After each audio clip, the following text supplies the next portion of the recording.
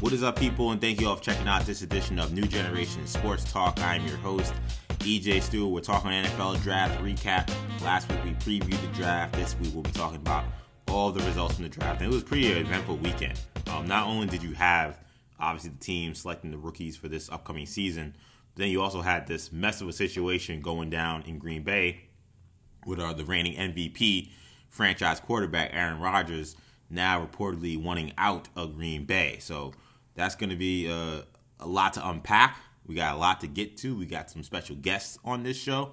So I'm excited to do it. So let's get it started. So joining me first is my usual co-host of Sports Talk, Kendall Stewart. Kendall, it wasn't necessarily the most eventful draft for your Vikings this past weekend, I think, would say the least. What would you make of what happened this weekend? Oh man, you were talking about gut wrenching. If you listen to the podcast last weekend or last week, obviously I had mentioned that I was trying to speak it into existence that the Vikings would possibly land Justin Fields, and for like a good 45 minutes or half hour, however long it was, I was actually feeling pretty good about it. When Denver decided to go with Patrick Surtain inexplicably, I was at that point. I was like, man, looking at all the teams available, if there's no trade up, Fields is going to be a Viking. And then that 11th pick came. Really, the 10th pick came where the Eagles trade up with the Cowboys, and when that happened, I was like, oh, this is cool. This has nothing to do with Justin Fields. They're gonna go and get Devontae Smith. Yeah. Pick 11 comes, and I'm like, all right, the Giants are going to draft the quarterback. The Cowboys aren't going to draft the quarterback, and the Chargers won't. So it's great. The Vikings are going to get Fields. And then Dave Gettleman, Mr. I'm never trading back ever in my career as a GM, decides to trade back, and I see Bears trade up to 12 or 11. And yeah, 11. That was that. And then the rest of the – and look, I was glad we traded down. We'll talk about a little bit of that later. But, yeah, that was a rough Thursday. And then Friday got even tougher when we decided in the third round to make a quote-unquote splash drafting Kellen Mond, which we'll talk about as well probably. But, yeah, overall, like you said, it was a rough weekend. But I would be way more excited to talk about teams like the Packers than I am to talk about the Vikings. Yeah, I was going to say, you had a long weekend, but I think our other co-host for today, guest co-host for today, also had a pretty rough weekend. Shamari Stewart, host of the Imperial broadcast on New Generation Media, co-host of New Generation Hero Talk, coming on and talk football. If you guys have ever heard our draft shows in the past or some of our football shows in the past, Shamari is a diehard Packers fan. So, Sham, I'm sure this whole situation with Aaron Rodgers couldn't have been very comfortable for you this weekend either. It's funny, as a Jet fan, usually I'm the one who's constantly in a state of just like frustration, and I'm watching you guys just panic, and I'm watching the Jets just do smart move after smart move, and I'm like, man, is this what it feels like? Because you had a long weekend as well, man. Yeah, it's been pretty rough. I'm not gonna lie, it's been pretty rough. Talk about a bombshell, by the way. Talk about a bombshell. I mean, look, I of course I'm not in Green Bay, so I'm not quite in tune with the quote unquote community of Green Bay, but you kind of had a feeling since last year, since the Love pick, right? You kind of had a feeling like what's going on, Once that pick was made, and I'm not going to go into a whole rant about that because that was done last year. Right. But once that pick was made, you're just like, okay, what's going on? Are we like, why are we poking the bear, right? Like what's Rodgers didn't have a bad season. He didn't look like someone who was over the hill. He didn't look like someone that needed poking or prodding. And we dropped his replacement. And you start wondering like, and it's not even. It's funny. I was just telling kind of this yesterday. It's not even like Love is like a Justin Fields or even a Zach Wilson or whatever. He's a guy like you don't know what you're getting with him. Right. And you draft him in the first round. I mean, what does that say about Rodgers? Right. And he's probably asking the same question. So it starts with that, and then you hear, and then there's the horrible, the front office, the play calling decisions that they've made this year in the postseason, and the field goal and late in the things that are just you could just see Rodgers on the bench. You're watching the game, he's just like kind of just outside of himself, just not involved. So as surprising as it was, it was not surprising. Right. I was waiting for something like this. Kind of know I've been complaining about the Packers decisions. Management. Yeah, I've been complaining about the Packers off-season, like management front office decisions for over a year. Honestly, just frequent complaints. In throughout this whole issue, people have been saying the Packers aren't bad. Why are people mad at the Packers? Their front office. The Packers are a good team. We should be better. I mean, that's kind of, and that's what Rodgers' gripe is we should be better. There's no reason that we should not be better. And it's Rodgers has a very good case in saying we should absolutely be better. It's not, hard to imagine how we would be better, but no decisions were made so that we would be better. So we've plateaued, and, picks were made this year, which we'll get into, but I can't blame him for being upset at that. But it's a whole mess. I'm not totally on anyone's side. I'm not totally on Rodgers' side. I'm not totally on the Packers front office's side.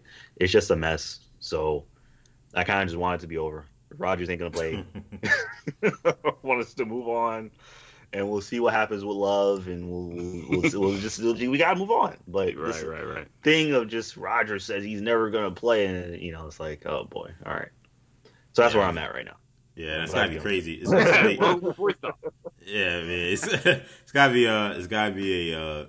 be crazy to live through this almost really twice. You think about, Brett Favre, though those circumstances were different.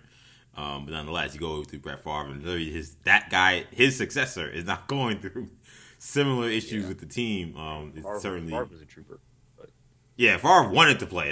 He wanted to play, but he wanted nothing to do with any practicing or training camp or anything like that, and that caused problems with the team there. So, we'll talk more about Rodgers in a second. But joining us also as a guest co-host today is none other than our draft guru friend himself, Rob DeRay. Rob, it's good to have you back on the podcast to talk NFL draft, and I'm sure this was a exciting weekend for you given all that was going down.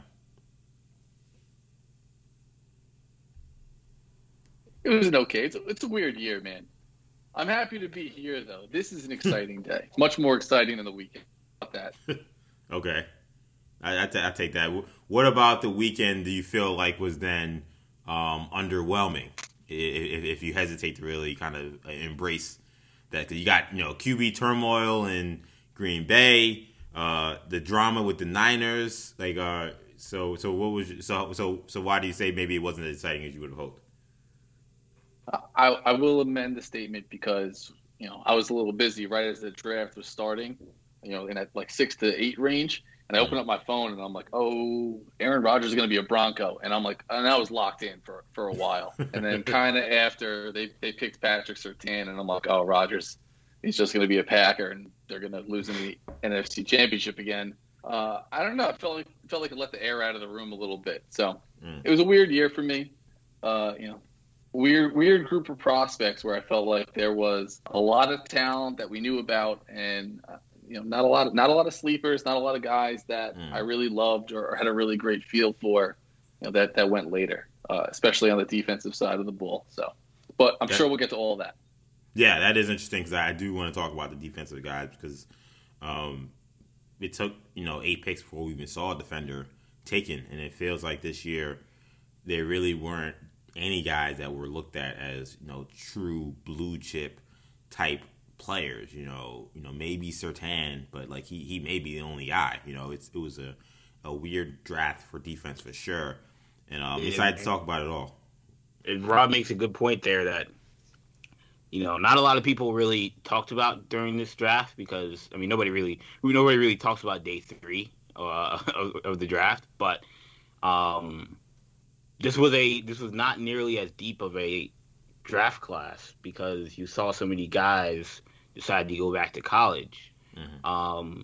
So when you're talking about the depth and, were there a lot of sleepers or were there guys that you really liked?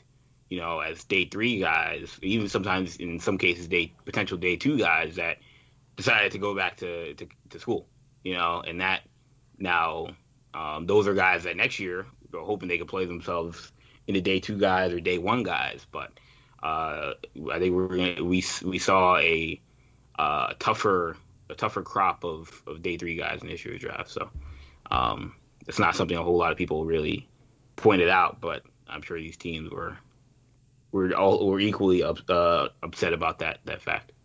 I would agree as well. And then you got the guys who are sat out the season as well. I think there were no HBCU guys drafted this year, which you have so many FCS guys that are actually playing this season. Yeah, that are playing now or were just finished their seasons. Yeah, so this was obviously an unprecedented college football season, but I think it also made for, in some ways, a weird draft. But a draft that I think did have some intrigue. And I do want to, before we get to some of those picks, just circle back on Rodgers real quick again. So, again, situation in Green Bay, not very good. Aaron Rodgers says he wants out.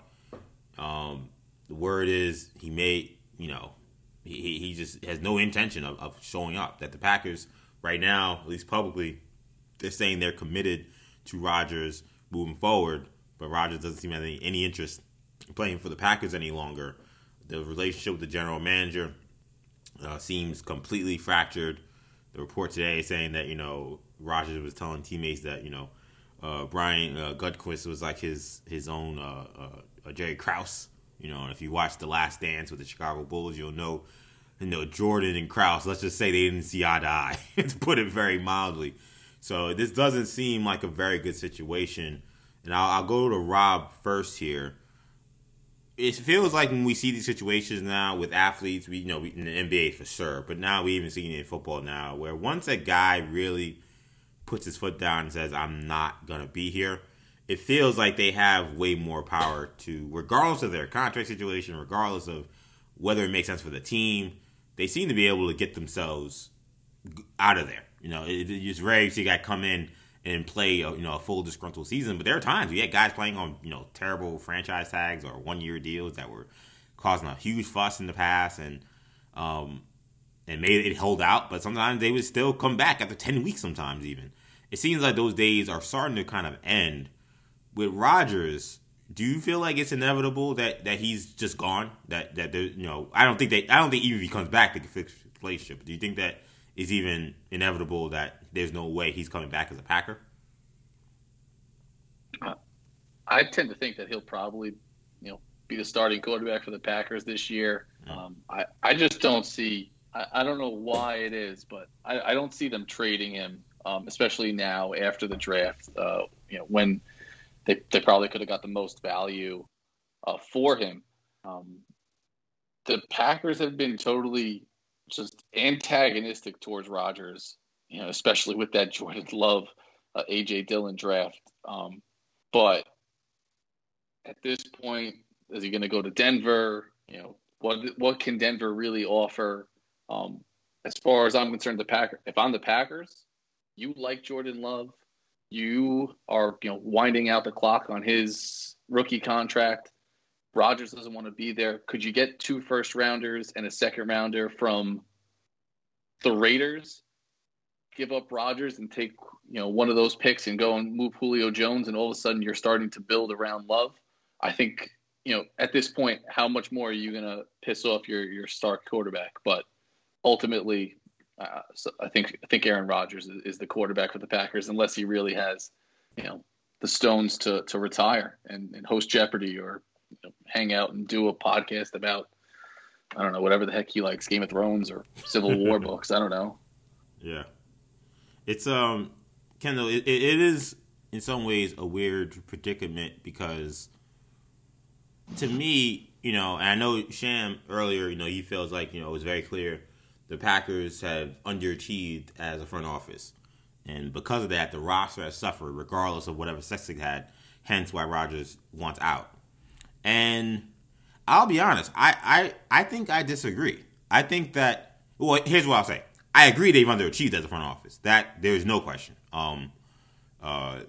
They've drafted a lot of defense, and then defensive guys, some of the guys have played great.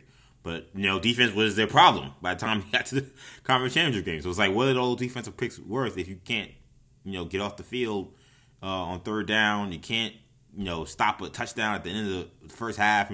Like these moves that, the devil's advocate for them drafting these other players were, hey, maybe we're not helping Aaron directly, but indirectly, giving him a strong defense will help him. It hasn't seemed to be the case the last 2 years. They were routed by San Francisco because he couldn't stop the run, and then Brady was bombs away against them in the conference championship game, despite the turnovers that he had. So, so that is all fair. But to me, at the end of the day, when I look at this Packers team, and I think Aaron Rodgers wants a trade because right now I know the threat is maybe I'll retire, but the thing is that he wants to play somewhere else. He doesn't want to play for Green Bay. Well, the teams I keep hearing, Rob mentioned the Broncos and Raiders. I hear the New York Giants. The Saints are a different subject. I'll put them to the side just for this one point. All the teams I hear about are sorry.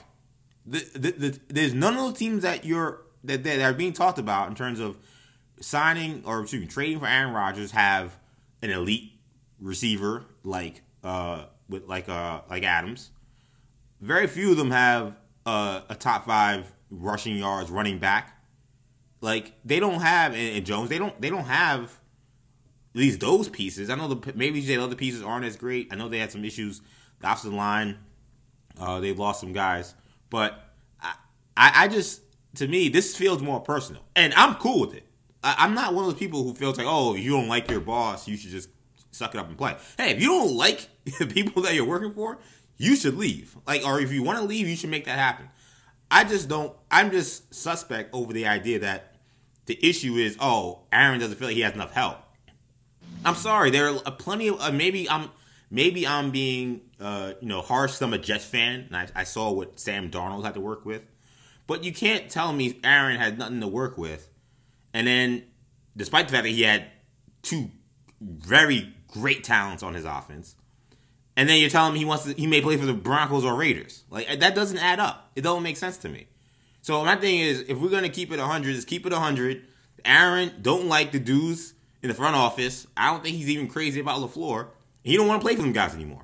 And that's cool, but let's just keep it 100. Let's keep it how it is. I don't want to hear about Jordan Love. I don't want to hear about these other guys. The bottom line is he don't like those guys and he wants out. It's not because the team isn't championship ready. The team is a great team. Right. I'm with you, EJ. I'm with you, EJ. That the Packers are one of the 3 or 4 most talented rosters in the NFC. Absolutely. Yeah. And that's what's interesting about this because, look, I agree. I mean, I've told Shamari all week. We've talked about this. Rodgers makes the demand that if you fire Brian Gutekunst, I'll come back. And right. I mean, I told Shamari, you can't do that. That's irrational. If you're ownership, which is what the whole city of Green Bay. If you're Mark Murphy, you can't fire Brian Gutekunst, who's taking them to back-to-back conference championship game. I know people are upset about the Love pick, and I think in hindsight, would they have drafted Jordan Love? Probably not. I think we for the most part can agree with that. But because if that was the case, then they wouldn't be trying so hard. They wouldn't be trying so hard to try and bring him back. Like if they were so high on Jordan Love, we didn't need hindsight to come up with that. They shouldn't have drafted Jordan Love. That draft was absurd. Yeah, I think they got cute. They thought, look, this is we're gonna try and do the Rodgers Favre thing. I think they knew that they were a contender already. What the flawed mindset was that they thought that they were a team that didn't have holes apparently. Because, like you said, they took their first 2 picks in last year's draft and used it on positions where they already had elite level players at the position in the NFL. And that's just not something that you do, especially, again, the running back and the quarterback position. I mean, the quarterback position is important, but when you have Aaron Rodgers, it's not important at all. And the running back position is just not a position. You probably shouldn't draft a running back in the second round if you don't have a running back. But if you do, you certainly shouldn't. If you have 2 running backs, you have Jamal Williams as well. Obviously now he's gone to free agency, so we'll see A.J. Dillon get more of the load this year. But they operated like Tampa Bay did where I think they felt like, Tampa Bay this season, this offseason, where I think they felt like, we didn't have as many needs to plug in the draft, so we could use a pick on Kyle Trask. The Bucks can light that pick on fire, knowing Brady's like 40, 49 years old, right? And they brought literally almost everybody back from that championship team. They felt we can burn a second round pick. That's not what the Packers did. They drafted a guy in the first round and then in the second round. So I understand the frustration, but at the same time, this is a team, like I said, that went to back-to-back conference championship games, even with the Jordan Love pick. So to me, that's telling me that they did something right. I mean, I think Rodgers is probably looking at it and saying, that's just because I'm I'm that good, and that if I had help, if I had more help, then we could have won it. And I mean, you could always say that. Yeah, of course. We had the front office plant from the report from Ian Rappaport, where he said that they tried to trade up to get Justin Jefferson, they tried to get Brandon Ayuk, and then they decided to settle on Jordan Love, which is like, as deep as that receiver draft was last year. You're trying to tell me that your top two targets in that draft were Jefferson and Ayuk, and then when those guys weren't available, you just decided we're not drafting a receiver. We're gonna take a quarterback. We're gonna take a guy who's not gonna play next year. Running back? Yeah, come on. A third string running back and a backup quarterback?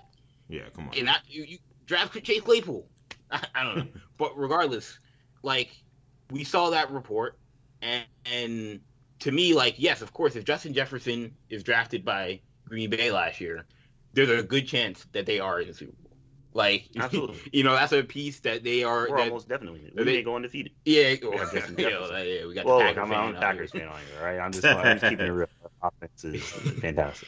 But yeah, I mean, like that, the depth at the receiver position, particularly the high level talent, was something that they were missing. So if you added a guy like Justin Jefferson or a guy like Brandon Ayuk, we're talking about a team that maybe could have beaten Tampa Bay. They were a drive away from winning that game. All those things got to sting. And ultimately, I think that this is the culmination of the success that Tom Brady had in Tampa Bay. Yeah. We saw it with Wilson. We see it now with Rodgers. These quarterbacks, they see what Brady did in Tampa, and they say to themselves, if my organization isn't giving me everything, I got to get out of here and go someplace that will. And that's what Brady did. I would argue Brady had it much worse in New England in terms of talent. Definitely. Definitely. And he had a massive upgrade. But I do think Rodgers looks at Denver similar to how Brady looked at Tampa. Like, yeah, this team is a loser, but you get me there with the offensive weapons that they have, I could turn this team into a contender. With Jerry Jeudy, with Cortland Sutton, Noah Fant, just drafted Javonte Williams, pretty decent offensive line. I think, I mean, I see. It's not like look. I like Jeudy. Sutton's a really good player. I like Javonte Williams. We'll probably talk about him in a second. But like, to me, I just feel like those are good players. But you got good players. Right. You got great players, not good players. You got great players. So my thing, if you're running because none of those guys are good as Devontae Adams. Yeah. And Aaron Jones is probably even a better player right now than those guys have proven to be. He's definitely better than anybody got a running back. So it's like, what are we doing here? Yeah. Like this has become personal. Which again, I am totally fine with personal beef. Like personal beef is what it is. Like you just don't like somebody, then it don't matter what your teams are. I just think for the conversation around it, and I think for Aaron's team and how they spin it, I don't want to hear about the team. I don't hear anything about anybody on the roster. I want to hear about, I don't like the front office and the coach, so I went out. That's all I want to hear. I feel like if there was gonna be a trade this all season, I feel like it would have happened a month ago or 3 weeks ago. Yeah, I mean, when it comes to Rodgers' behavior, I mean, it's when the reports started coming out, and of course I had NFL Network on, basically all day, And I'm just hearing all this stuff about how, they went to meet Rodgers, the owner, or the president, the coach, the GM, all went to meet Rodgers several times. And then I'm hearing that Rodgers, he wants Gutekunst out and he'll stay, which isn't going to happen. He knows it's not going to happen. Yep. He knows it's not going to happen. But he's just saying, I'll fire him and I'll stay. I mean, that's all. I mean, it's very, I know petty seems like, I don't know if that's a harsh word or not, but it is what it is, right? I mean, it's just, he's just saying, I don't like these people and I'm not going to work for them, which of course is it's his right. It's human nature. It's human nature. He doesn't like them. He doesn't want to work for them. But I mean, they seem to have gone to him. I mean, it would appear that they would have gone to him and said, "What do you want?" Right? Because they clearly want him there. Yeah, they've talked about giving him a contract extension. Which to me again makes the Jordan Love pick. I feel like this is telling me, and look, we don't know. We're not in the building. We're not at the practices. I remember the time. There were times when I was with the Eagles where you be in the practice week in and week out, and there are guys that first round picks, second round picks that aren't really playing. Yeah. But when you see the practice, you can just see, I know why this guy's not playing, or like I understand, this team understands that this guy is not a long term piece. Like you can just tell sometimes. But and so the Packers can see every day in practice what Jordan Love is. And just like the Chiefs saw Patrick Mahomes in practice for a whole year, what he was, and they got rid of Alex Smith as quick as possible. And there was questions about how are the Chiefs going to do with Patrick Mahomes. They weren't looked at as a contender, and obviously Patrick Mahomes did what he did. Point being, I feel like if the Packers really thought that Jordan Love was Patrick Jordan Mahomes, Love was a guy, Rodgers wouldn't be here right now. Rodgers would be gone. If they thought he was Patrick Mahomes, they would have taken the 2 or 3 first round picks they could have gotten for Aaron Rodgers. And if he still needs to sit, then I already think it was. Not only are they saying we're not going to trade Rodgers, but again, they're offering him a contract extension. Jordan Love is on a rookie deal right now. Yeah, exactly. You have to capitalize. So again, you're talking about offering this guy a contract extension, I'm sure there'll be some sort of restructure in his contract, but we'll restructure your contract, but we're still on this timeline of 2 years or 3 years, and then we're going to Love. They want to extend that Rodgers timeline as long as possible. That to me is a bit of a red flag.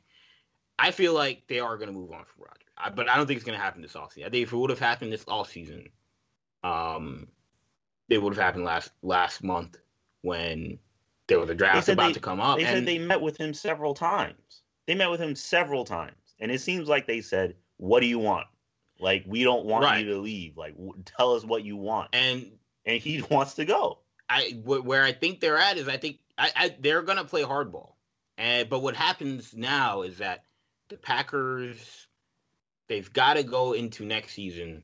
They can trade him now or trade him before the season.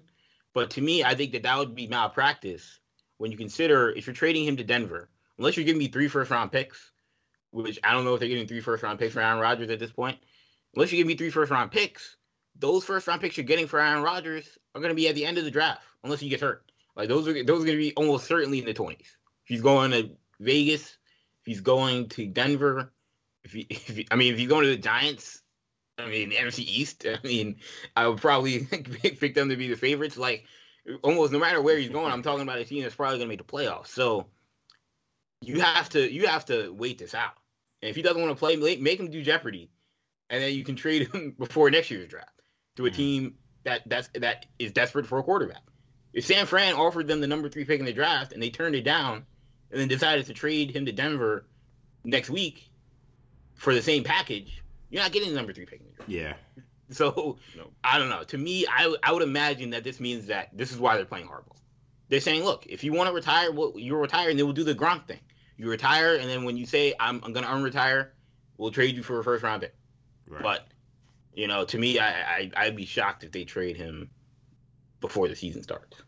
It's certainly going to be a crazy situation in Green Bay to continue to follow. I do want to talk about the draft here, and I want to bring Rob in here because There were no surprises with the Jaguars taking Clemson's QB Trevor Lawrence at number 1, but the real surprise I think came a little later in the first round when Jacksonville used their second first round pick on Clemson running back Travis Etienne, who of course starred with Lawrence down there with the Clemson Tigers. Rob, do you like how Urban is complimenting his franchise rookie QB by taking Etienne? I mean, not particularly.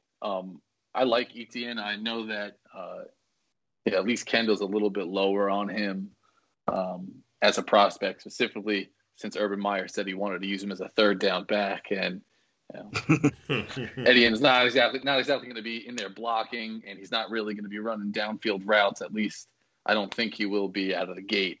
So I don't know how much value he brings there. It makes a lot of sense why Urban said he wanted Kadarius Toney, which seems like a lot more of a toy in the Percy Harvin role that Urban really loves to feature in all of his offenses, particularly when he was running the hell in Florida.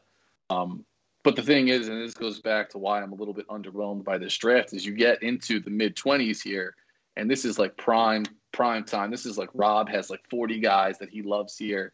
And like the offensive linemen who I like, they're off the board. The defensive players are underwhelming at best.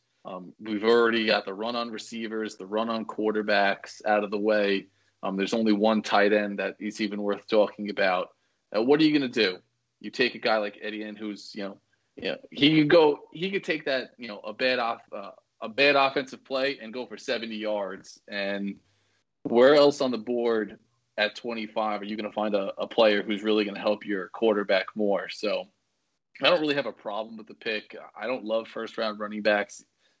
He's going to be, probably more expensive than he's worth pretty fast unless they find a way to turn him into an Alvin Kamara, type weapon, which he certainly has some of the upside, but I don't really know that he has he does the little things that Kamara does. So, again, just kind of, Trevor Lawrence, that's an A+ pick. You got the number 1 pick in the draft. You pick Trevor Lawrence. After that, I don't know how great the Jaguars are. I'm not sure that they wouldn't have been better served by grabbing, one of those corners that went late in the first, like Greg Newsome. But that's me. That's what I think for the Jaguars, who are probably looking at a long-term rebuild here with Trevor Lawrence, not a quick fix. And Kendall, one of the things that you have talked about with Etienne that has concerned you is his problems in the passing game when it comes to pass protection. And Trevor Lawrence knows it better than anybody because he was right next to him during those plays where he was getting blasted and Etienne was missing blocks. I mean, it seems like a weird predicament to make Etienne a third down back if that is indeed the plan when he does struggle in that positioning in terms of his skill set, especially when you're trying to protect a rookie quarterback, who's your number 1 overall pick. Yeah, I have to believe that they feel like maybe they can coach him up on that because again, when he calls him a third down back, I mean, again, I mentioned I mentioned this to you off air that you look at the Chiefs with Clyde Edwards-Helaire, as dynamic as he was, as a pass catcher and as a runner, they really didn't like having him out there on traditional passing downs or drives where they knew they're gonna have to pass the ball a lot because he's a below average or he's a mediocre pass blocker, and that's going to be the hiccup with Travis Etienne is that almost no matter how dynamic he is, what's going to be his true value? If it's late in the game, you're down a score, you got to go get a touchdown, you got to drive down the field, or you've got to get in field goal range, and you can't have one of your most dynamic weapons out on the field because you're going to be passing, and he can't. He's a mediocre pass protector. So it was weird. Again, you're talking about a team that has James Robinson. They just signed Carlos Hyde.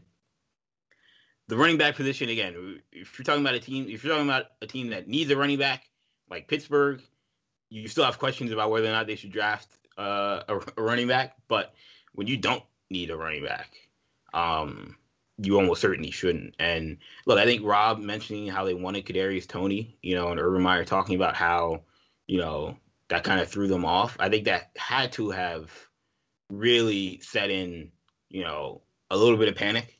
I'm not panic because I'm sure they have. I mean, you've got a board, you just got to trust the board. But ETN, obviously there are some skill similarities between ETN and Toney, but like Rob mentioned, he's not gonna have the exact same role.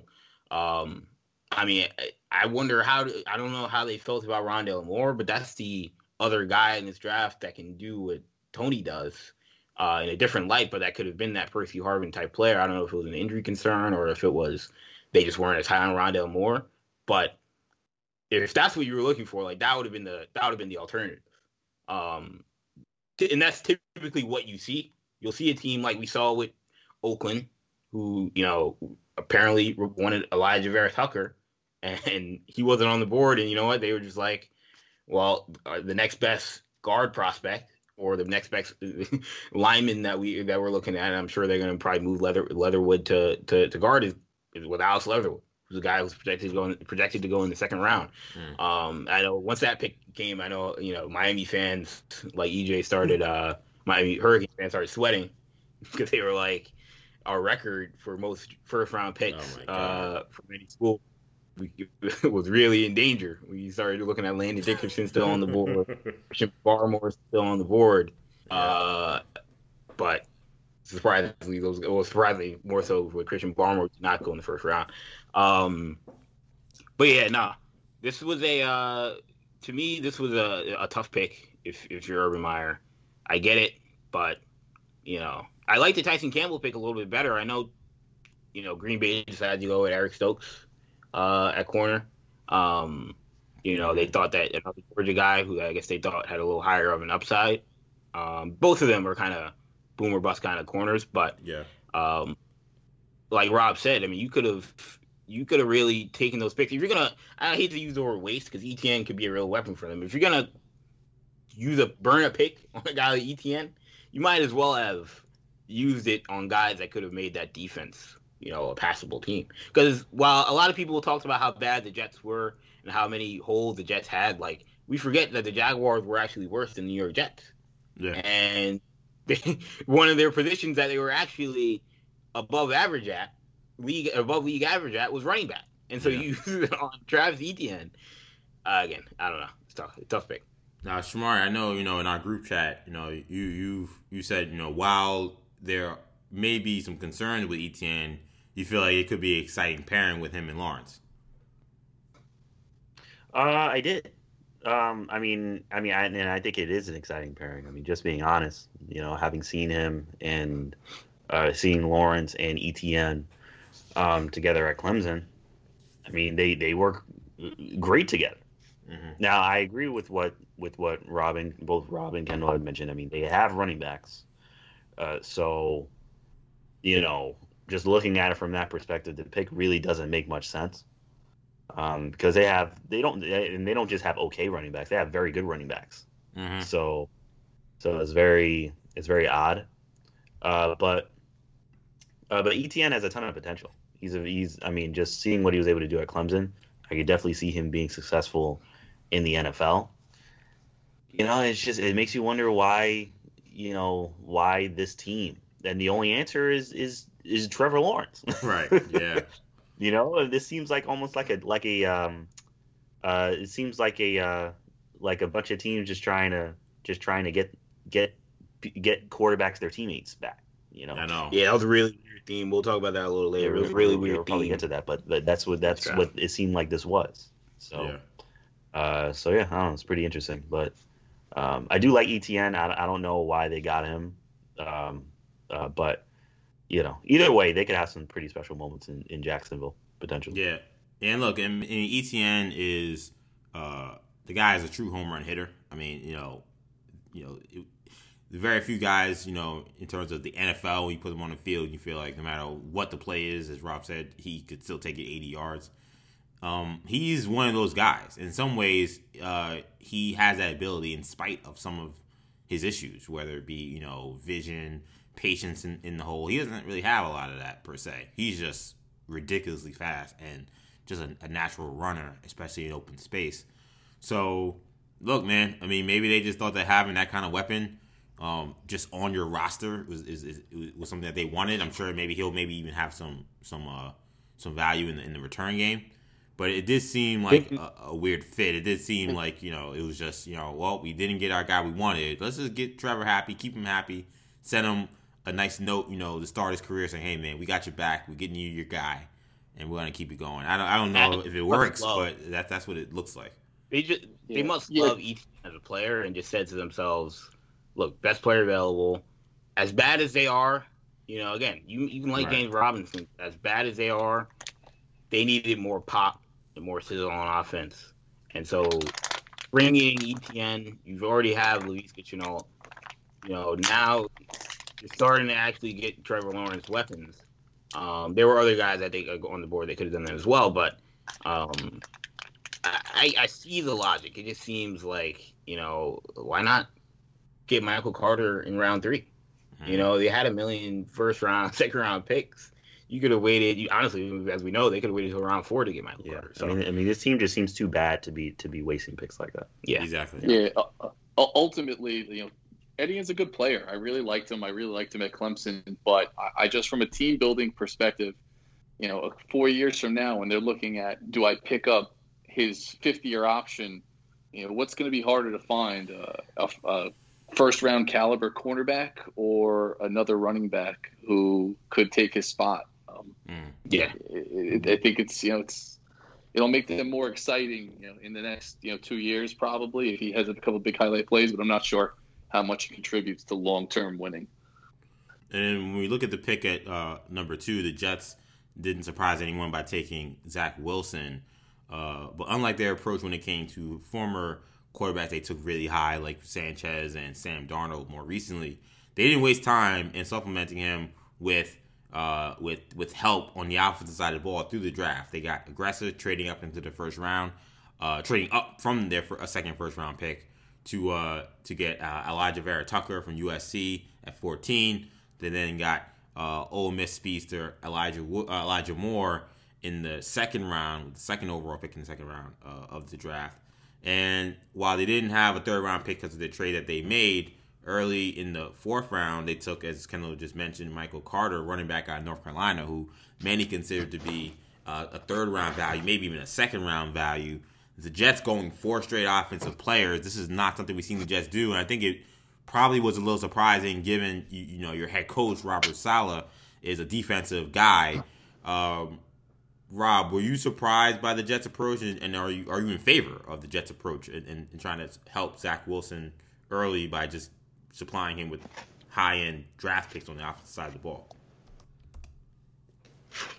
I mean, we're not going to relitigate the is Zach Wilson QB2 in this draft thing here. I'm sure, at least not too much. But I have to look, and I know you guys talked about it in the pre-draft show. Corey Davis, Denzel Mims, Jamison Crowder, it's not the worst grouping, but it's not most exciting. You add Elijah Moore to that, you add Michael Carter to that. Are we lit now, EJ? We lit now? Oh, I think we are lit now. I think it is lit. When we got 2 Elijahs, one of them, spelled a different way, but I'm still gonna take it. 2 Elijahs on Gang Green. It's very lit. It's very lit in Gotham right now, for sure. I think this is what you do when you're going to build around a quarterback. It's what they 100%. Absolutely did not do for Sam Darnold or Geno Smith or Mark Sanchez, despite those players inherent warts on their own. But you take the quarterback, whether you're a defensive coach or an offensive coach, you have to be able to keep that guy upright and have guys that make his life easier. And as much as building a great defense does contribute to winning, it doesn't always make the quarterback's life easier. It just gives him a little bit leeway to put up less points. So I think this is the right approach. I love the pick of Michael Carter. I think that he is probably my favorite pick in the draft after round 1. I don't think that, Javonte Williams, there's plenty of reasons why he went in the second round and went ahead of Carter, but I put Carter as one of my top 5 backs in this draft and a guy who I really could see helping this really putrid running game out. It's been a while since we've seen the Jets be able to turn around, hand the ball to somebody, and you think a good thing's going to happen. So I think that Zach Wilson, he's going to have Mekhi Becton, he's going to have Elijah Vera Tucker, he's going to have okay weapons to throw to, and I'm sure that they'll continue to get better. But he's got a starting point that's ahead of where the Jets have been in a while. If they're right on Zach Wilson and some of us are wrong about him, in comparison to some of the other quarterbacks that we wanted the Jets to take, maybe he has the pieces to get a good first foot forward. And Sham, one of the things that I looked at when I thought about Robert Saleh and what they did here is, to me, Robert Saleh is doing the opposite of Rex Ryan. To me, Rex Ryan's fatal flaw in running the Jets was his obsession with defense and his obsession with get me some young defensive guys and I could turn them into great players. The Jets' defensive development staff under Ryan wasn't nearly as good as I think people would have thought it was, and certainly what Rex would have thought. But in doing that, what they did was they drafted defense, even though they were already strong on defense, and some of those guys, again, did not even contribute. But they decided we're gonna help Sanchez through the offense by trading for veterans, signing veterans, and they made some good moves. LaDainian Tomlinson came in after Thomas Jones was like, Santonio Holmes had a really good first year. Braylon Edwards played pretty well. They got some good guys, but what happened was when the bottom fell out on that team, the cupboard was just completely bare when it came to offensive talent. And then you looked around, you were like, wow, there's nothing here on offense. And it seemed like the Jets have been playing catch up for all these years. And then to me, even Todd Bowles also drafted a lot of defensive guys too, so he didn't seem to really get it. And Robin's good point bringing Geno Smith because he was also in that mix, even though he was a second round pick. So to me, I thought, and I've tweeted, I thought Robert Saleh showed, and I mean he's not the GM, Joe Douglas, and they're making these final calls. I thought Joe Douglas had a masterful draft, but I think Saleh, I'm sure he was all on board and supported these picks. I thought he showed some real maturity in his first draft, not being like, hey, get me some guys who I could work with early on. He's thinking about the whole football team, and what's right now the whole football team is Zach Wilson.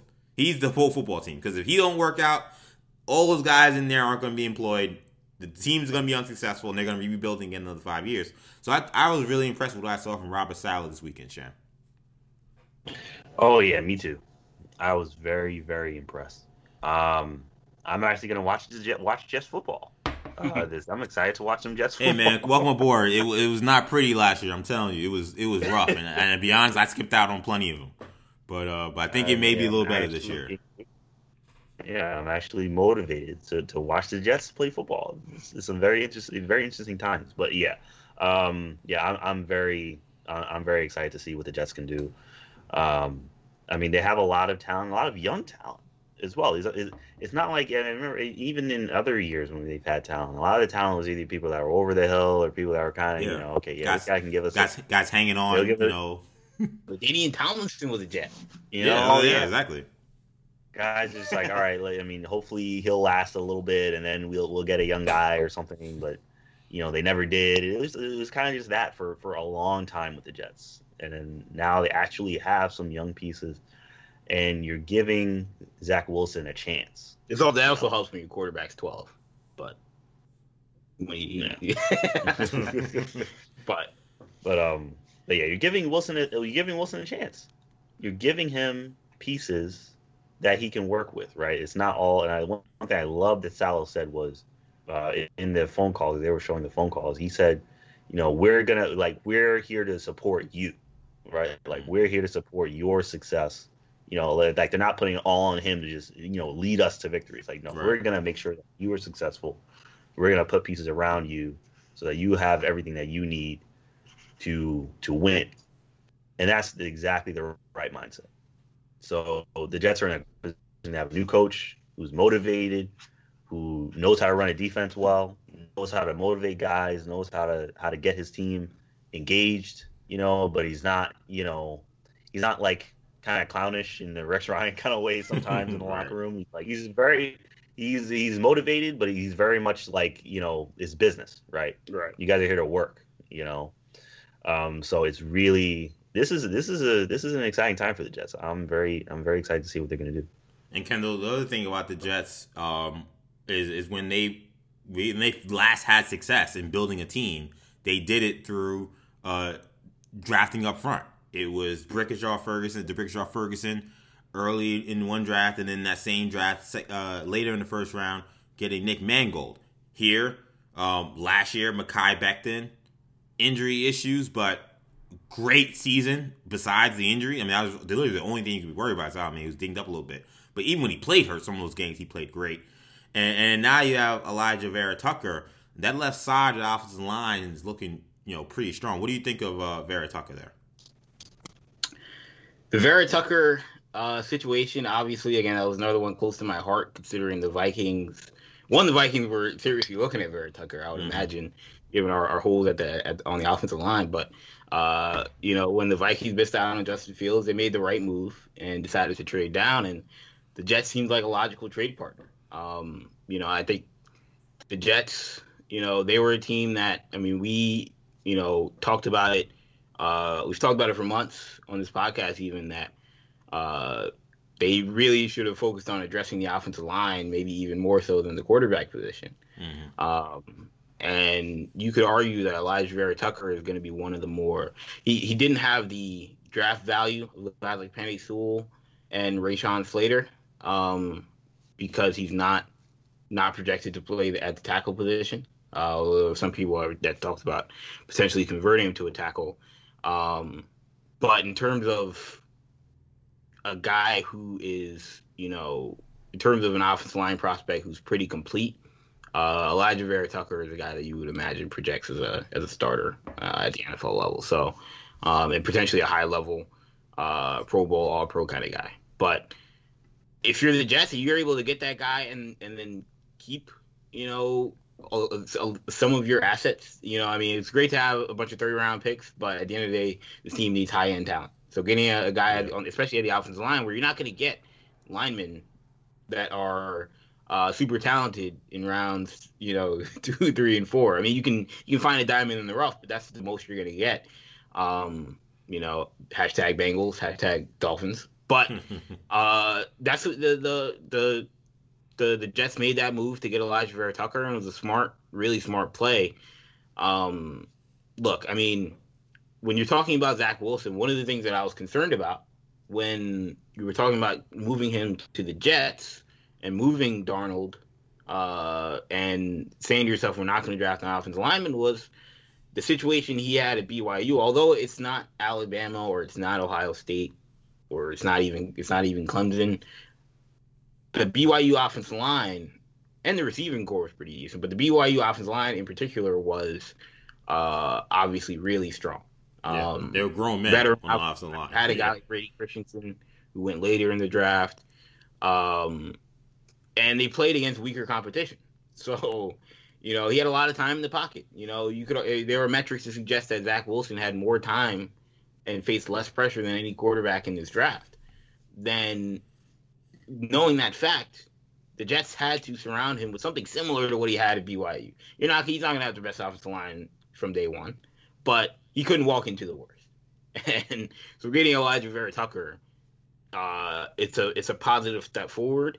And again, like I mentioned, the other thing he had at BYU was a pretty decent core of weapons. Again, not like he had Jalen Waddle and Devontae Smith. He didn't have Chris Olave and Garrett Wilson. He didn't have Amari Rodgers and Cornell Powell, but Dax Milne, is a pretty decent guy. He's a pretty decent receiver. Gunnar Romney's a pretty decent receiver. Like, that was a decent receiving core again against weaker competition. So getting guys like Elijah Moore, getting a guy like Marcus Carter in the backfield, is a step in the right direction. Of course, you mentioned Corey Davis and Denzel Mims already. Yeah.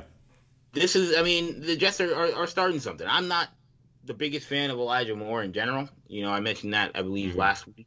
Yeah. So getting him in the second round isn't terrible value. I mean, there were people talking about drafting him in the first round. I didn't know if drafting a slot receiver in round 1 would have been the right play.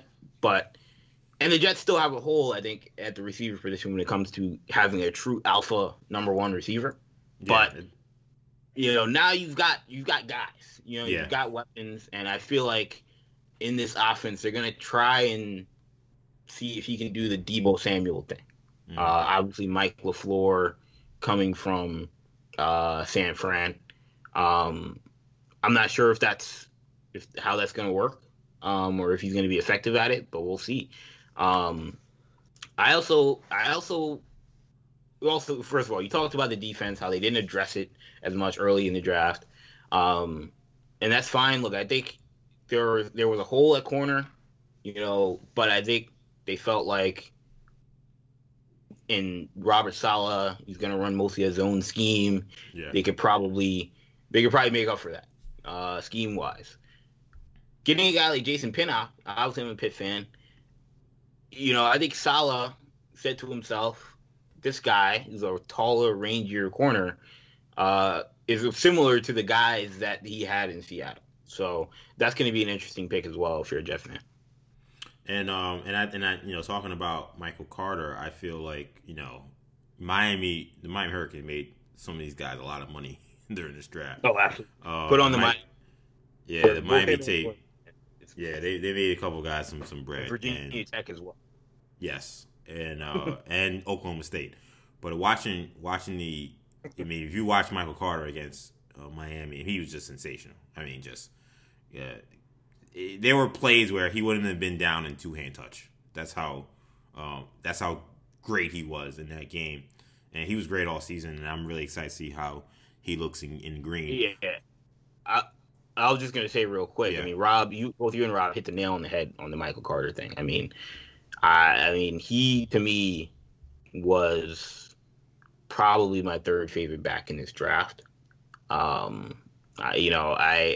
understand the Javonte Williams thing, in terms of being a little bit more conventional, a little stronger, but it's not easy to be Marshawn Lynch. Those guys don't grow on trees, and in today's NFL, I think you just need a twitchier guy, a guy who's a little bit better in the passing game, and people I think are typecasting him as like a third down back when I think he's a guy who can help you on all downs. Similar to Etienne, he's too small to be a great pass protector, but as a runner of the football, he is very, very, very good. So people are thinking you might think Darren Sproles, but Devontae Freeman is going to be something a little closer to what Michael Carter could be. And Devontae Freeman, again, you're talking about a 3-down guy. No, and you got him in round 4. Yeah. There's a lot to like with that pick, and a lot to like what is going on in New York. Rob, the drama surrounding the third overall selection culminated with the San Francisco 49ers taking North Dakota State QB Trey Lance.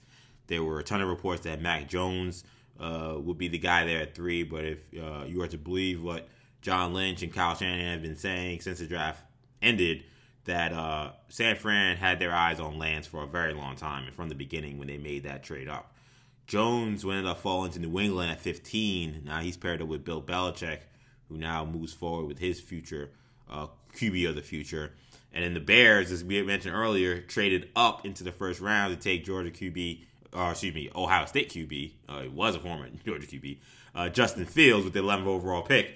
Rob, out of these 3 guys, which player team fit do you like the most? The easy answer is Trey Lance, and it really doesn't have much to do with the player as much. It has a lot to do with the team. Mm-hmm. And Kyle Shanahan is a good coach. He has a really great offensive scheme. We saw Jimmy G really have success in that, and Jimmy Garoppolo doesn't really have a lot of talent, I think is probably the best way to say it. Not the nicest way to say it, but it is a way to say it. It's the truth. I mean, Trey Lance, he's got a big arm. He's going to be able to run. He's going to be able to, not only do the things that Kyle Shanahan wants to do on offense, he's going to tempt Kyle Shanahan to try to do a little bit more on offense than even Kyle has been comfortable doing, with Matt Ryan, Matt Schaub, Brian Hoyer, like the list of quarterbacks he's had success with. And unless Lance, maybe the first time since probably the first time since RG3, without a doubt. And RG3, was a great talent, and I would have thought he was a better prospect. I still see him, come in last year for Lamar Jackson on the Ravens, and I'm like, all right, RG3 is gonna, prove to be, just as good as any other quarterback around. But Lance has a really big arm. He's only 20 years old. He's got a lot of potential, a lot of room to grow, and a lot like my pre-draft grade of Patrick Mahomes is embarrassing. But the day Andy Reid traded up to get him, you're like, Andy Reid is much smarter than me, and he must see a guy who is going to fix all his problems and just focus on what he does good. I think that the Niners taking Trey Lance, despite if I was the Niners, I would have took Fields, but the fact that the Niners thought Lance gives us more than Fields, I think that there's probably something there. I hope they're right, and I know that Kyle Shanahan is going to do whatever he takes to make himself look right, at least. Now, Sham, we had the conversation with Lance and Jones at 3. It's at best kind of unclear how serious Jones was as a threat to Lance potentially being at that 3 spot. But then, Jones went from being the third quarterback taken to the 5th, and Fields obviously jumped Jones. Chicago went up to take Fields, and then Jones fell to New England. Do you see do you think that was the right order there? Do you see Fields as being ahead of Jones there? Well, yes, I do. Me and Kendall have been kind of riding the train of Fields over the field, so to speak. And I mean, it is what it is. I mean, I told Kendall, I've been telling Kendall all of last season when I was watching, the last season of college football, I was questionable on Fields. I was like, I haven't seen this. I mean, the season before, he made that bad play in the Clemson game, the playoff game, yeah. And he, you see him make bad decisions at times. And I'm like, I have to see him really step up in a big game. I have to see him step up in a big game where they need. You have Northwestern, you have Indiana, you have Clemson last year. It starts to feel like a trend. You start to say, okay, I need him. Yeah, he's good, most of the time, but can he step up in big moments when the team needs him to step up? And in that Clemson game, that was on full display for all of the NFL to see, for sure, and for all of everybody else to see. I was like, wow, that impressed me. I was like, with a whole month of people talking about how bad he is, how he can be. People like me, he better look good, or he's not getting drafted. Talk about how this kid is. I keep hearing all this great stuff about him, but I have to see him step up where it counts. I haven't seen it, and he showed me, and he won me over. Right. It looks like he won the Bears over too. So I think they got a steal. I think they 100,000% got a steal. I think Fields should have gone number 2. The Zach Wilson hype kind of came out of nowhere, but if he should have gone number 2.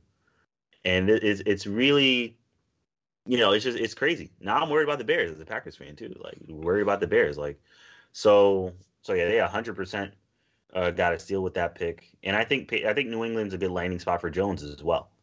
I mean, I think I think Mac Jones can, I think with Belichick and New England, and I keep hearing a lot of stuff about a lot of comparisons to Brady, which I whenever you compare anybody to Brady, it kind of doesn't make any sense. But a lot of comparisons to Brady, and I think he can develop there. I mean, they have Cam. If Jones isn't ready, they can always go with Cam. But I see that as a good spot for him. With him. With the whole kind of vibe in New England, I feel like that's a good fit for him. So yeah, honestly, I think this is the best kind of spot for everyone.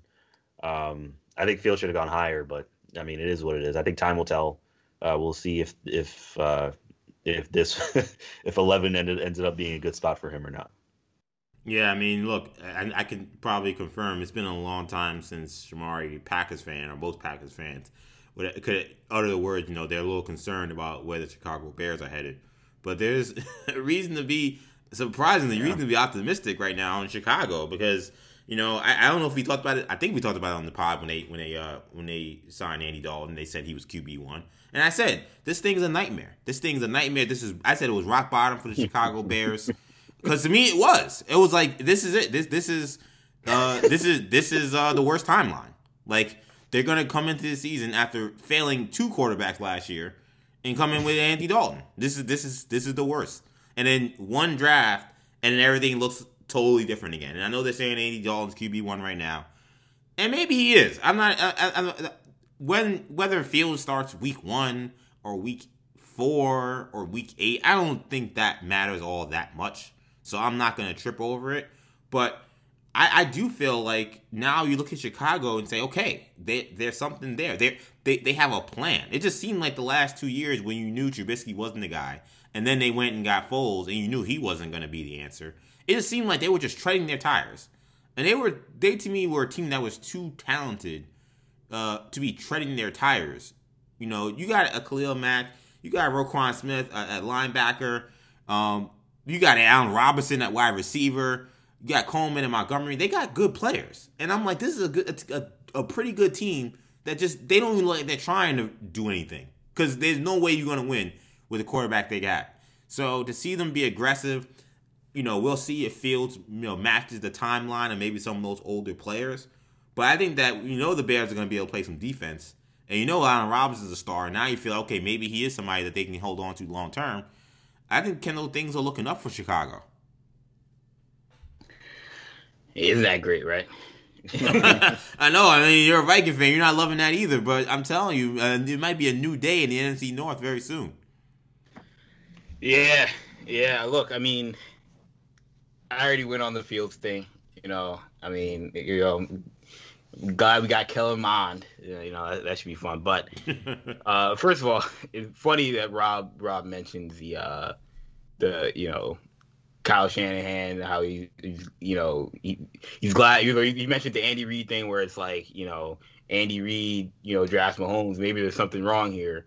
I'm glad that Shanahan didn't draft Mac Jones because, from my evaluation process, I agree that I thought I held Kyle Shanahan pretty high esteem when it comes to offensive minds and quarterback minds and just football minds in general. And so if they would have drafted Mac Jones, I would have had to do a serious reevaluation of my own watching of football. And so to hear that they exactly. So to hear that, they had Trey Lance in mind of, the whole time, it makes sense. Whether or not, you can disagree a little bit if you want, but there is, everybody talks about the quotes where, he talks about there are quarterbacks in the league nowadays. I believe he was talking about Josh Allen, but he was talking about quarterbacks in the league that, can do a little bit more, just have an extra juice to them, being able to make plays with their legs and make plays off platform. And when you have Jimmy Garoppolo, it just never made sense to then go out and get Mac Jones. Right. Nothing ever added up when Trey Lance and Justin Fields would have been available. So I'm glad they went with Fields in that regard. Or Lance rather in that regard. I feel like, to me, the Mac Jones situation in New England, it's a better spot for him. It's a better spot because it's going to be way less pressure. Boston's going to be a tough sports town for everybody. But just you're not going to have that weight of being the number 3 pick and the entire fan base essentially hating you for the first year. It would have been similar, but I think even worse than the Daniel Jones thing. Because the Daniel Jones thing, I think the Giants fans rallied around Daniel Jones in a way that I don't know if Niners fans would have done for Mac Jones. I think Patriots fans will, So I think you'll feel I think they will. You'll see a little bit. I think they probably already have. Did you just call all Giants fans dummies? Did I call them dummies? That's what it sounded like. You said that Giants fans were dumb enough to rally around Daniel Jones. You don't think that the other fan bases would? That's what I heard. Hopefully, that's not what it sounded like. But I mean, you can say whatever you want, but when it comes to the Mac Jones and the Patriots, like I don't love Mac Jones as a prospect. To me, he's a second round guy that they drafted at 15. Mm-hmm. It reminds me of Christian Ponder going to Minnesota, where it feels like you're taking a B or B minus quarterback just because you have a need at the quarterback position. But we'll see. If there's any place where Mac Jones is going to work out, New England is one of the places where it could have worked out. So I'm excited about that, just to see how it works out for Mac Jones. But ultimately, like you said, Fields going to Chicago. It's an excellent move by Matt Nagy and Ryan Pace, because like you talked about, EJ, I mean, it just didn't make sense for an organization. Again, talking about like just knowing like how to keep a job. Yeah, exactly. Going season like with Andy Dalton as a quarterback was lunacy. One straight to a paint flip. So it makes all the sense in the world for them to make that play. They have to be more aggressive than a team like Minnesota, where you got Kirk Cousins. Fields isn't going to play anyway. I mean, I think they have reason to be aggressive, similar to the 49ers, where the 49ers have Garoppolo, and they knew Garoppolo was going to be the guy, but they were still being forward-thinking and knowing that Garoppolo shouldn't be the guy for the next 5 years. So I think Minnesota should have had that similar sense of urgency. They did not. Again, say what you want about John Lynch and Kyle Shanahan versus Rick Spielman and Mike Zimmer, but Chicago had that sense of urgency. They needed there was a major need at quarterback, and I don't know how good the Bears will be this year. Some of it, I think, does seriously depend on what happens with Aaron Rodgers, because obviously the Packers are still the team in that division. Yeah, Minnesota. I want to say they were trying to make their team better, but then they drafted their second pick was a quarterback. So I don't know I don't know if we're a win now team or a win 2 years from now team. I don't even know. But the Bears. I mean, people forget, as bad as the quarterback position was for them last year, as much of a mess as it was, they were a playoff team. So I mean, this expanded NFL playoffs where everybody makes it. Could the Bears be a playoff team next year? And who's the quarterback? Is this a Joe Flacco Lamar situation where maybe Fields is the starter for 10 weeks of the season, and maybe they're winning games with Dalton, but they say to themselves, "We want Fields to be the guy going forward." That's something that I could see with this team. But yeah, I mean, the guy who's in the best situation is Lance. This is gonna be a real test. Fields has all the talent. It's just gonna be a real test of how badly can a bad organization mess up a good quarterback. Yeah, I mean, Lance, yeah, I mean, you gotta love the Lance support system there. To me, for a guy who you feel like maybe he's a little more raw because you didn't get to see him last year, though he did play as many starts as Mac Jones. You think the system over there in San Francisco and the creativity of Kyle Shanahan should help him a great deal. And look, it's very clear if you listen to this podcast, this is probably not the podcast for you if you're a New England fan really excited about Mac Jones. But here's what I will say. I do feel like, Belichick going to get a Saban guy, which is something we've seen him do often. If there is an upside that I do see for Mac Jones in New England, and I've compared Mac Jones to Chad Pennington, and it was facetious, or not facetious, but it was kind of like a backhanded compliment when we were talking about number 3. I think at number 15, if you drafted Chad Pennington, I think you probably did pretty okay. I think that's around where the Jets got him. Chad Pennington is one of my favorite Jets of all time. He is my favorite Jet of all time. So take that information with however you want to take it. But to me, I think that the one thing you'll see is not a lot of quarterbacks, not a lot of people can go to New England and understand the standard that's going to be asked of them on and off the field, like the way Belichick kind of sets the tone. I think that the one positive you'll have is you'll have a young quarterback coming in who will not at all be shocked or surprised at the standard that will be demanded of him in New England. And if he has what it takes to rise his game and continue to improve, then maybe the sky is the limit for him, and he can end up being a star quarterback. Because we know Belichick, he knows how to put together a great staff. We know he knows how to put together a great system and to insulate a quarterback. I mean, we could talk about all the years with Brady, but he did have that 1 year where he had Matt Castle, who was a backup, who came in and played great ball. So, I don't think that is all, bad for Mac Jones. I think he landed actually in a pretty good spot for him. I like this position for him at 15 with New England 100 times better than if he was asked to be the savior in San Francisco. I thought that would have been a nightmare. It's funny. Rob mentioned the Patrick Mahomes draft and, how he last said his grade in Mahomes. And it's funny because I actually last week went back and listened to our draft podcast from that year's draft going into the podcast. Mm-hmm. Or going into the draft. Yeah, going into the draft. Yeah. And I mean, look, Rob's telling the truth. None of us were high on Patrick Mahomes. I was talking about, look, I mean, John Kaiser and Patrick Mahomes, that's a real question. Boy. That was tough. But what was hilarious about that was the 49ers were at the top of that draft as well. And EJ was like, where should the 49ers go with this? At the time, it was the second pick, when it ended up being the third pick. And it seemed like they were going to go with Solomon Thomas, and all three of us unanimously were like, this is a mistake. EJ was like, I don't know about you guys, but I just don't see it with this Solomon Thomas guy. He looks like a solid starter, maybe a 10-year starter, but just not an all-pro at all. I mentioned you got to go with Jamal Adams or Leonard Fournette. EJ agreed and said the same thing. EJ asked Rob at the time, where do you have him ranked on your board? And Rob's like, I have him 18 on my board, so I don't think this is a good fit. So, again, we talk about John Lynch and Kyle Shanahan.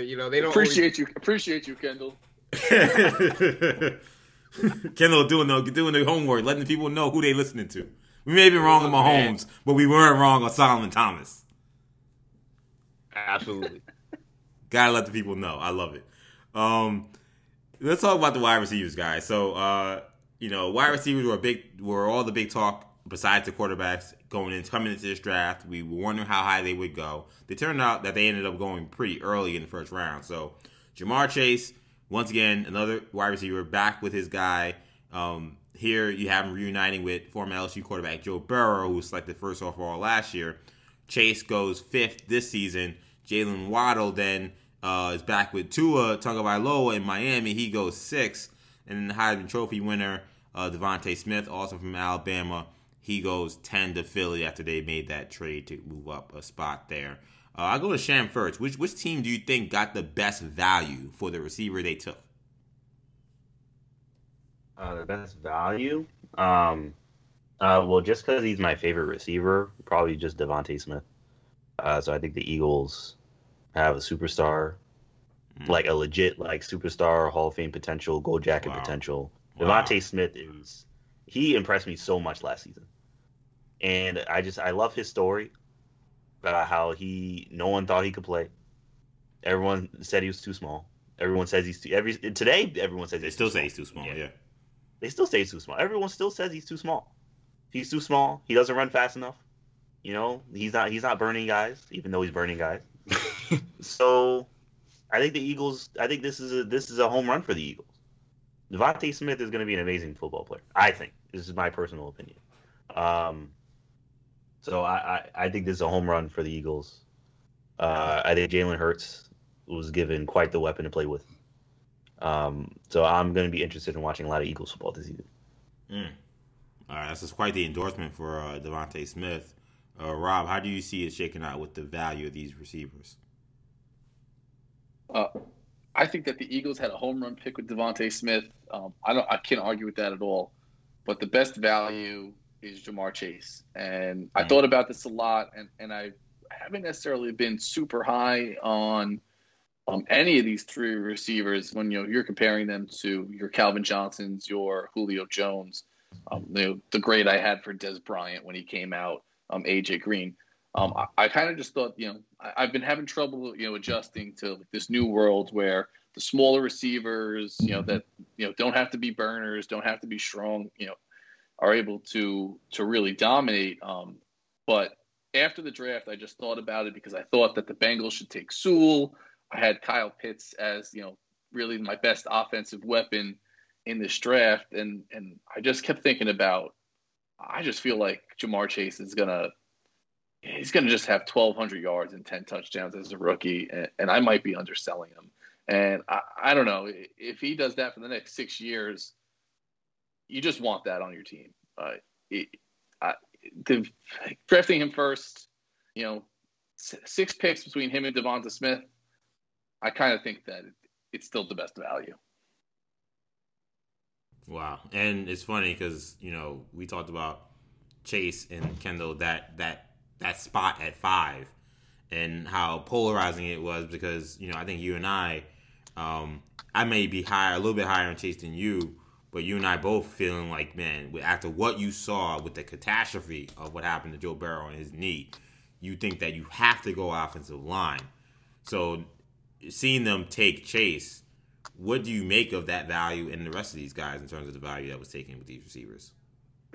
If you're asking me, which one of these teams hit on the best value at the position of receiver, I'm going to say pass. No. Honestly, if you're talking about the first round, I think the team that had the best value at receiver is the Baltimore Ravens, taking Rashad Bateman at 27. But wow. If we're playing the game of these 3 teams, I'm gonna go with the Eagles, and not as much because I do like Devonta Smith, and I agree that I think the gap between him and Ja'Marr Chase is not huge for that number 1 receiver. I think they're both real, traditional number 1 alpha receivers, and I think they could be that at the NFL level. But the Eagles had a true need at receiver. If you looked at the players that were at the board, I think they made the intelligent move to move ahead of the Giants and get Devonta Smith. Because if you don't, now you're talking about that second crop of receiver. You're talking about having to trade down like the Giants did. Kadarius Toney doesn't fit on their team right now. I mean, I like Rashad Bateman, so maybe you're getting Rashad Bateman, but I don't know if Rashad Bateman is an absolute slam dunk number 1. I'm pretty certain, or at least I'm pretty. I'm pretty positive, or I'm pretty confident that Devonta Smith can be that. So I liked that move by Howie Roseman to move up to get Devonta Smith. But to me, the other teams, I like Ja'Marr Chase probably a little bit better than Devonta Smith. But it's just tough for me because when you have a receiving core, it's not spectacular by any means. Obviously, you lost AJ Green, which you're not too heartbroken about that, but. We saw T. Higgins play really good last year. We saw Tyler Boyd at times have a lot of good moments. He's a very solid number 2. You probably don't want him to be your number 1. And now he's your number 2. And I mean, their receiving core now is, I don't know if I'll go as far as saying because we don't know who Ja'Marr Chase is, but they're certainly top 10, top 15 in the NFL. But the question to me is just value. Are you drafting a receiver that high when you have such a glaring need on the offensive line, and you've got, in my determination, an elite offensive line, an elite offensive tackle prospect in Penei Sewell at number 5. If the Falcons take Penei Sewell, I'm fine with the Ja'Marr Chase pick. If the Jets would have taken Penei Sewell, I'm fine with the Ja'Marr Chase pick. If it was Rashawn Slater, you can sell me on maybe taking Ja'Marr Chase over Rashawn Slater. To me, Penei Sewell, that's a tougher one for me. I'm not so the issue with the Bengals pick is the player, a little bit more about the position, rather than the player, I should say. The Dolphins pick to me is a little bit more about the player. I'm just not personally as high on Jalen Waddle. I think he is more of a gadget player at the next level. A guy that if Jacksonville, for example, would have taken him, like they want to carry Toney, or if a team like Arizona would have taken Jalen Waddle. I mentioned that before the draft. If Arizona gets Jalen Waddle, that's not going to be as bad as Miami getting him. They ended up getting Rondale Moore, which is excellent value at the receiver position. Second round, he does exactly what they need. And Jalen Waddle would have given them a similar player. But Jalen Waddle in Miami, to me, that's a team that they need twitch and they need speed on offense. They need pop on offense. They didn't have that last year. You've got Devontae Parker. You've got Mike Gesicki. They've got Jakeem Grant, who is, a speedster, but, he's not a guy you want on the field all the time. And they were playing two quarterbacks, Lynn Bowden and Malcolm Perry, two guys who were college quarterbacks last year. They were rookies, two converted receivers, playing a lot of snaps for them last year. So that shows you that the mess that the receiver room was in Miami. So it's not that they didn't need a receiver, but I think they needed a true number one, a guy who can be a high volume target kind of receiver. Tua didn't really have that. Again, you have Devontae Parker, who is good. I think he's good. He can be a really good number two, but he's injury prone. He missed time last year, and when he wasn't there, it was really shaky for that receiving room. You've got Mike Gesicki, who's a really good tight end, but I would have taken Devontae Smith there. Honestly, I would have taken Penei Sewell. Just get that out of the way. Their offensive line is also a mess. Yeah, and we saw them, try to address that at times. But to me, when you're trading Eric Flowers, I thought that meant, all right, now we're getting Penei Sewell. You're trading Eric Flowers and you don't draft Penei Sewell. That surprised me for a team that I thought did pretty well on this draft weekend. With some of their other moves, I love the Jalen Phillips pick, but I just can't get over passing on Penei Sewell for Jalen Waddle, a guy who I don't really love the fit. But I think they just said to themselves, look, Tua was so dominant in the deep ball at Alabama and in the vertical passing game. They had nobody on the team that could take advantage of it. So getting a guy like Jalen Waddle, you're saying, look, we're going to give Tua the kind of athletes and kind of guys he had at Alabama. We'll see what kind of player Jalen Waddle is and if he can be a number guy, but I have my questions. But Rashad, I'd love to jump in here real quick. Justin Jefferson was last year, don't be surprised. If he's the guy we're talking about as having had the All-Pro rookie year or the Pro Bowl rookie year, I think it's probably going to be Rashad Bateman. You going to say, Rob? I just want to jump in case 4 years from now we're doing a podcast and Kendall wants to bring up some old takes. Penei Sewell is the best grade I've ever given an offensive lineman since I've been doing my own grades. I have no idea what the value of a starting left tackle is as opposed to 5 years ago when that guy gets debated with Trevor Lawrence for going number one. And three, trading Eric Flowers should have no bearing on any other roster decision you have. You just take it as a win that you have traded Eric Flowers. I'm on the record here. Shout out to the Kings, EJ. Not necessarily one of our best there. But, last thing on Waddle for me, I wonder if Waddle is in some ways kind of the Tyreek Hill effect. And I'm not trying to diminish Waddle as a player. Because Waddle is, when he's healthy, a stud. But to me, Kendall mentioned kind of a gadget player. I'm stuttering to even agree, but I get what he's saying because it's this is not the kind of receiver you would ever see go in the top 10.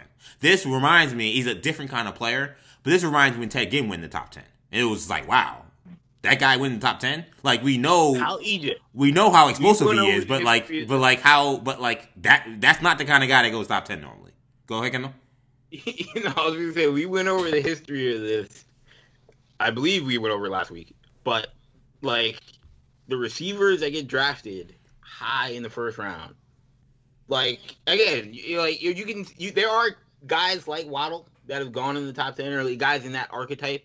He reminds me of Cordell Patterson in general. That's the player, that's the comp that I have for Jalen Waddle. But in terms of the guys that tend to go in the top 10, there have been guys like that.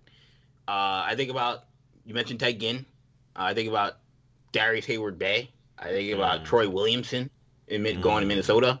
I think about John Ross. And then most recently, I think about Henry Ruggs. And how many of those guys ended up being really good? Yeah, now, or again, at the very least, worth that top 10 pick. Worth the top 10 pick. I think we were being a little disrespectful at some points in that list. Fair enough. Jalen Waddle may not be Troy Williamson. The one thing I will say is I feel like Waddle had the. I mean, I think he's a better talent than most of the guys that were mentioned. Like, I feel like all the guys you just mentioned, I hated all those picks when they happened.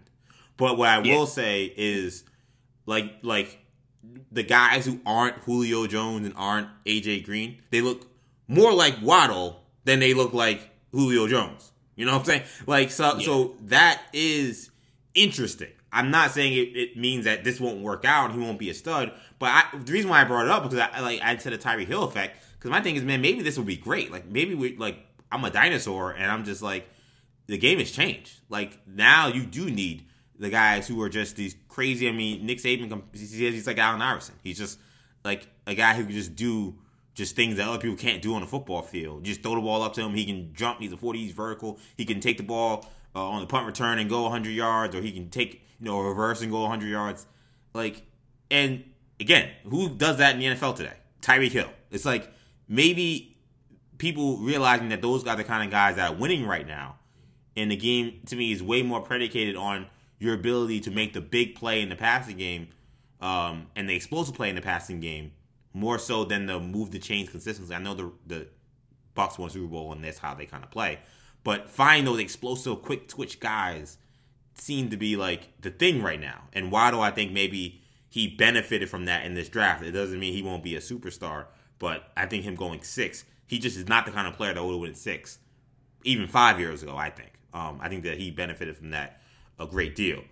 I do want to talk some defense because I know we spent almost an hour and a half on offense and Aaron Rodgers, but there wasn't a defensive player taken in the first round until pick number 8 when Carolina took J.C. Horn. I'll go to Rob on this one first.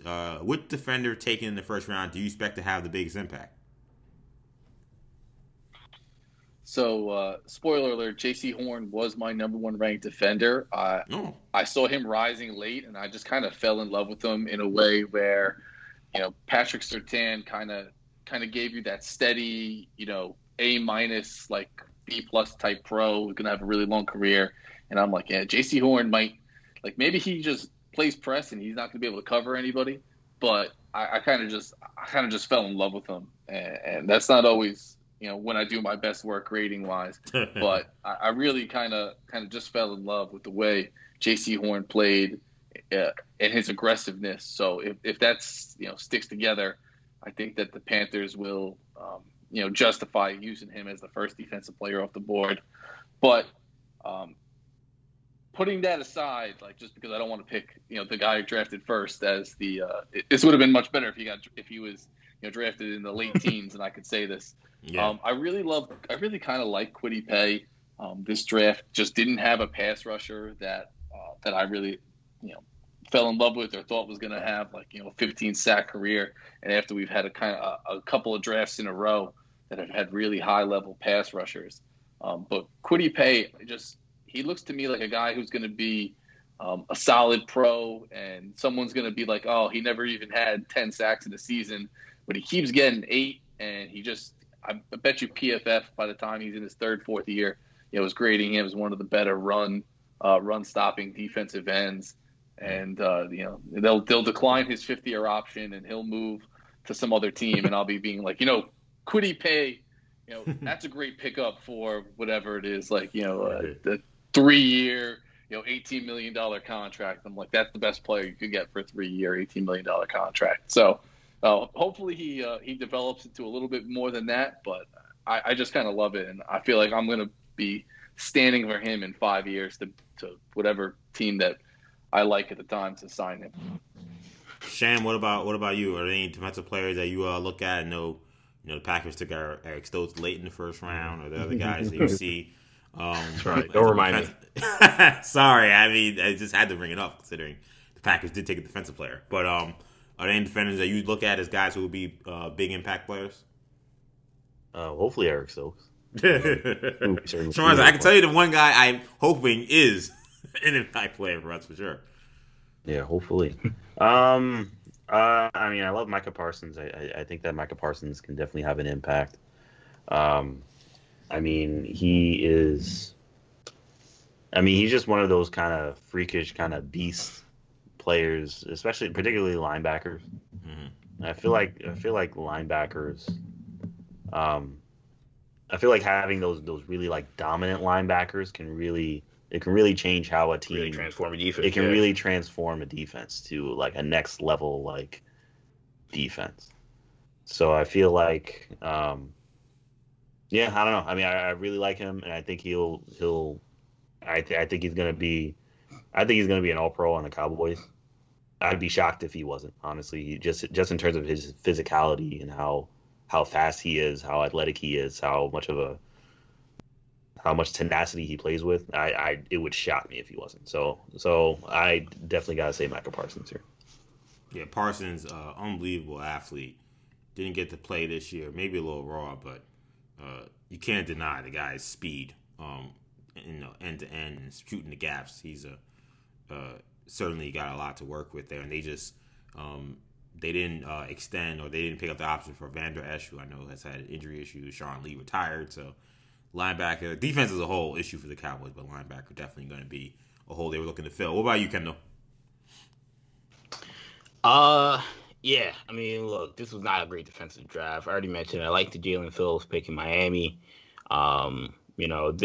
They got by in Miami with a lot of on defense with a lot of B-level talents. I mean, obviously Xavier Howard and Byron Jones, who didn't have the best season last year, but it's a really good corner tandem. But in the front seven, they got by with a lot of guys. I mean, Shaq Lawson and Emmanuel Agba, were guys who were kind of failed first round picks, or failed high end draft picks who found their way to Miami cheap and were able to give them good production, but they getting a guy like Jalen Phillips, who was a mega talent, who just dealing with, obviously he has the injury history and the lack of snaps to his name, and he's not going to be a high sack guy. It will actually be interesting to see where they play him in that defense. Is he going to be playing on the line, or is he going to be or are they going to try and move him to a linebacker? But to me, I think the defensive player that I'm most intrigued by, it's two linebackers, and it's not Micah Parsons.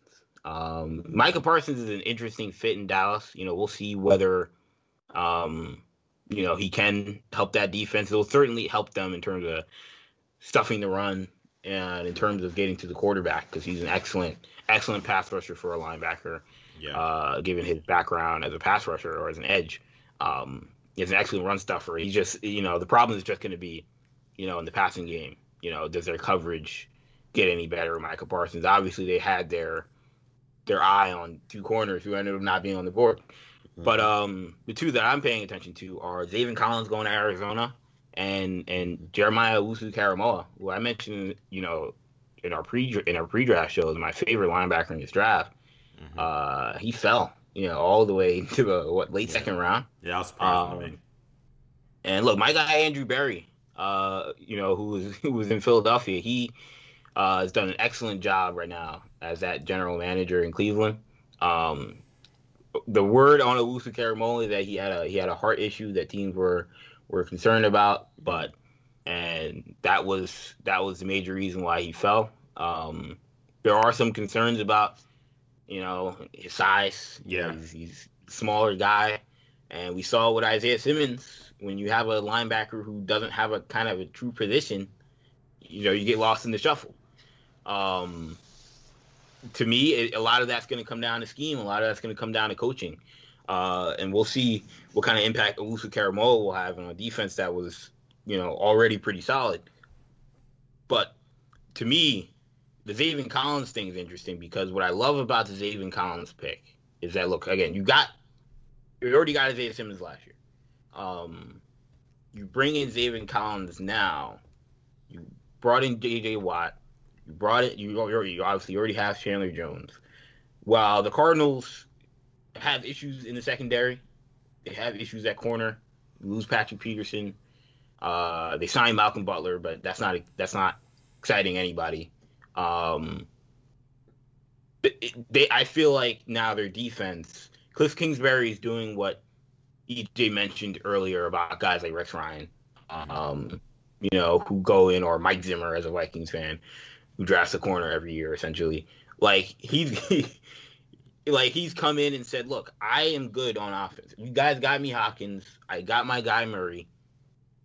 We got Rondo Moore in the second round, which is great, but I'm good on offense. I don't need to trade up to get Kyle Pitts like some people were suggesting. I don't need to trade up to get Jalen Waddle. They're already good on offense. They're a good enough offensive team to win football games. To win football games in the playoffs, they're a good enough offensive team. It's about getting stops and protecting the quarterback. Those are the two major issues for the Cardinals. I think they can feel like protecting the quarterback isn't going to be as big of a concern when you have a guy like Kyler Murray who can maybe extend plays. You kind of don't want him sitting behind the offensive line anyway because he's 5'10", 5'9". But that defense now with Zaven Collins and Isaiah Simmons, you're talking about two freakish athletes. Zaven Collins, 6'4", 6'5", guy who can play on the, if they're running that 3-4, he can play on the outside. You can play on the inside if you need him to. I think this is going to be. I think I don't love Zaven Collins. Like I think him and Micah Parsons were similar in terms of a grade perspective, and I like the Owusu Karamoah a little bit better. But you can't overlap with Owusu Karamoah and Simmons, especially when Simmons had all the struggles he had. Like the Cardinals drafting Owusu Karamoah would have been probably a disaster. But getting Zaven Collins, to me, that's a move that I think makes sense. And it just improves the talent level of that defense, which is something they needed tremendously. Yeah, I think it improves the athletic profile of the defense too. They lost Hassan Reddick, Chandler Jones coming off a major injury, so linebacker was certainly an issue for the Cardinals coming into this offseason. I'll tell you what, I think for me, and I don't know exactly what his medical situation is, so maybe it's unfair to say he'll be most impactful without knowing that. But I mean, Caleb Farley going 22 to Tennessee. Caleb Farley to me is a top 10 talent. You know what I'm saying? I mean, 6'2", long, rangy, athletic, great ball skills. To me, just the kind of corner I think Mike Vrabel will want in that kind of defense. Dory Jackson didn't really work out. He wasn't cutting it, so they released him.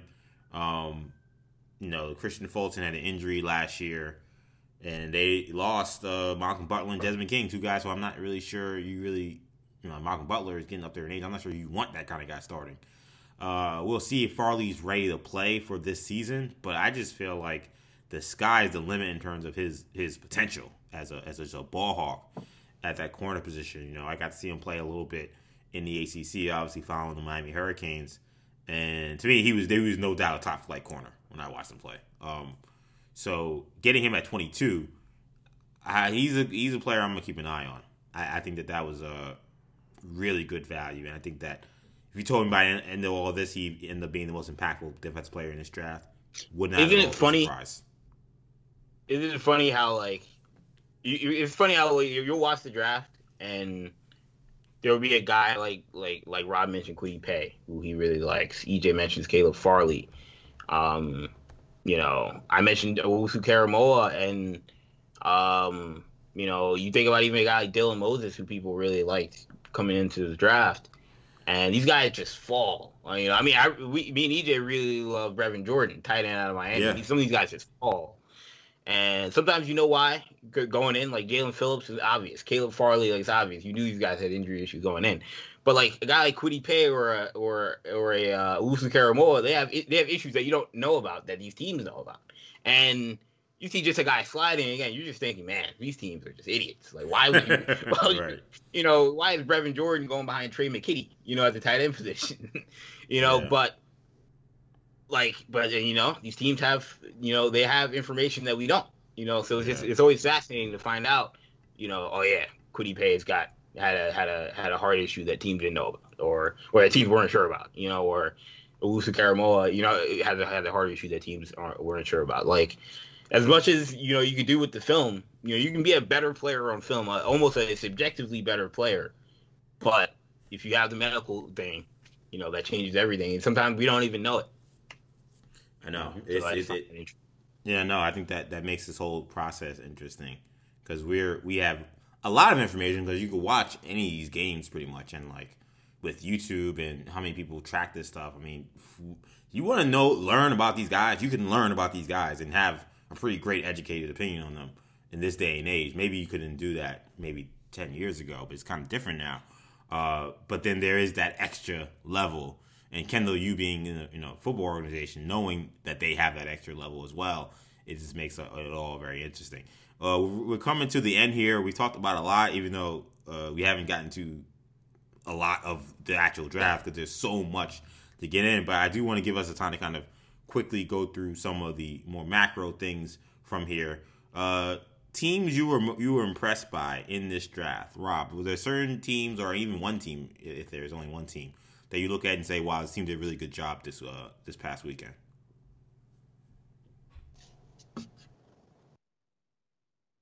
I mean, in terms of one team, I loved what the Detroit Lions did. I think that this is probably one of the teams that has the furthest to go in terms of where they want to be and what the build schedule is. Teams that drafted quarterback around are going to have moved up their process for getting back into the playoffs. So I think that the Lions probably are looking at next year's draft before they start that process. But they got Penei Sewell, who I already talked about being kind of a transformational type prospect. And after that, just they did things that made sense for the culture of the team. Now, I don't love Dan Campbell, and I'm not sure that I love the culture he's trying to build, but it really does make sense. It really does make sense. He's got guys, he's got tough guys. The two D tackles, like, they know what they want to be. I love Melifonwu, the cornerback out of Syracuse. They got in round 3. Yes, I think he was probably worthy of a top 40, top 50 type pick. And they just kind of added just around the pieces around the edges, like Amon-Ra St. Brown, who I think he's not going to replace Kenny Golladay, but he's the type of guy who I think he gives you a couple decent seasons. While you're looking to solidify that receiving core, and hopefully you do your high end player, he sticks around as a number 2 or number 3 type guy. So I just think that they're on the right. I'm not sure that they're on the right path, but I think they're on the path they want to be on. Does that make sense?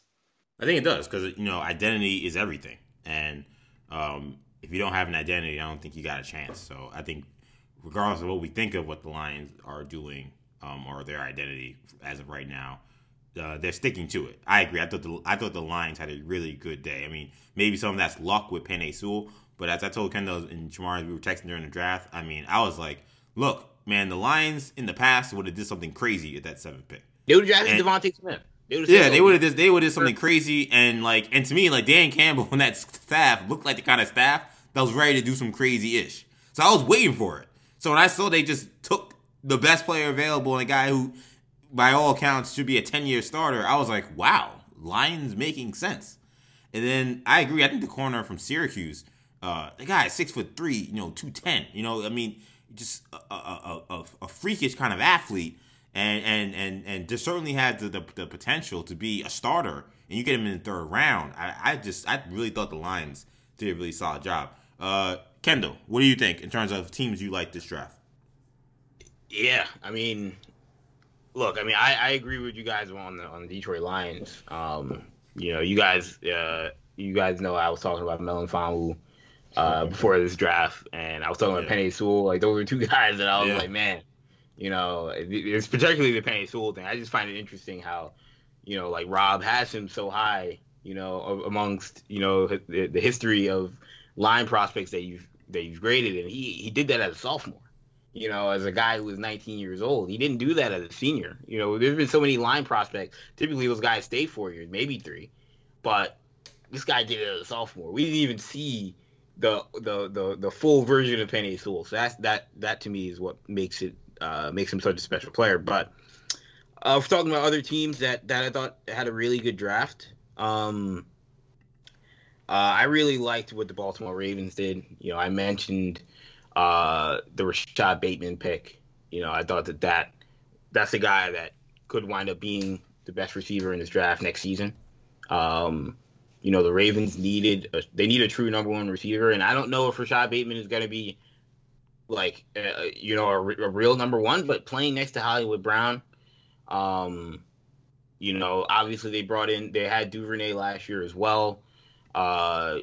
You've got Mark Andrews, and that team's not going to rely on the passing game. Like, we know they're not going to rely on the passing game, but they needed weapons. So you bring in Rashad Bateman, not only Rashad Bateman, but you draft Tylan Wallace as well, who also is another good outside receiver. That to me seems like a good start. And then you also get Jason Owe, who now goes by Odafe Owe, and Shaun Wade, Shaun Wade, it's a tough evaluation. He had a really rough end to his career. Yeah, I don't know if I don't know what to. I mean, everything on film last year was awful, so I can't really say I'm super excited about Shaun Wade. But the value, look, maybe he just had a bad season. If he had a bad season and he's the guy that people thought he was coming out, the year before, because if he opts out, he would have been a first round pick. Maybe he would have been a bust. I don't know, but getting the value, look, is a high upside play. So I like that play from Baltimore as well. And one more team I'm going to shout out. I liked what the Buffalo Bills did, getting Greg Rousseau and Boogie Basham.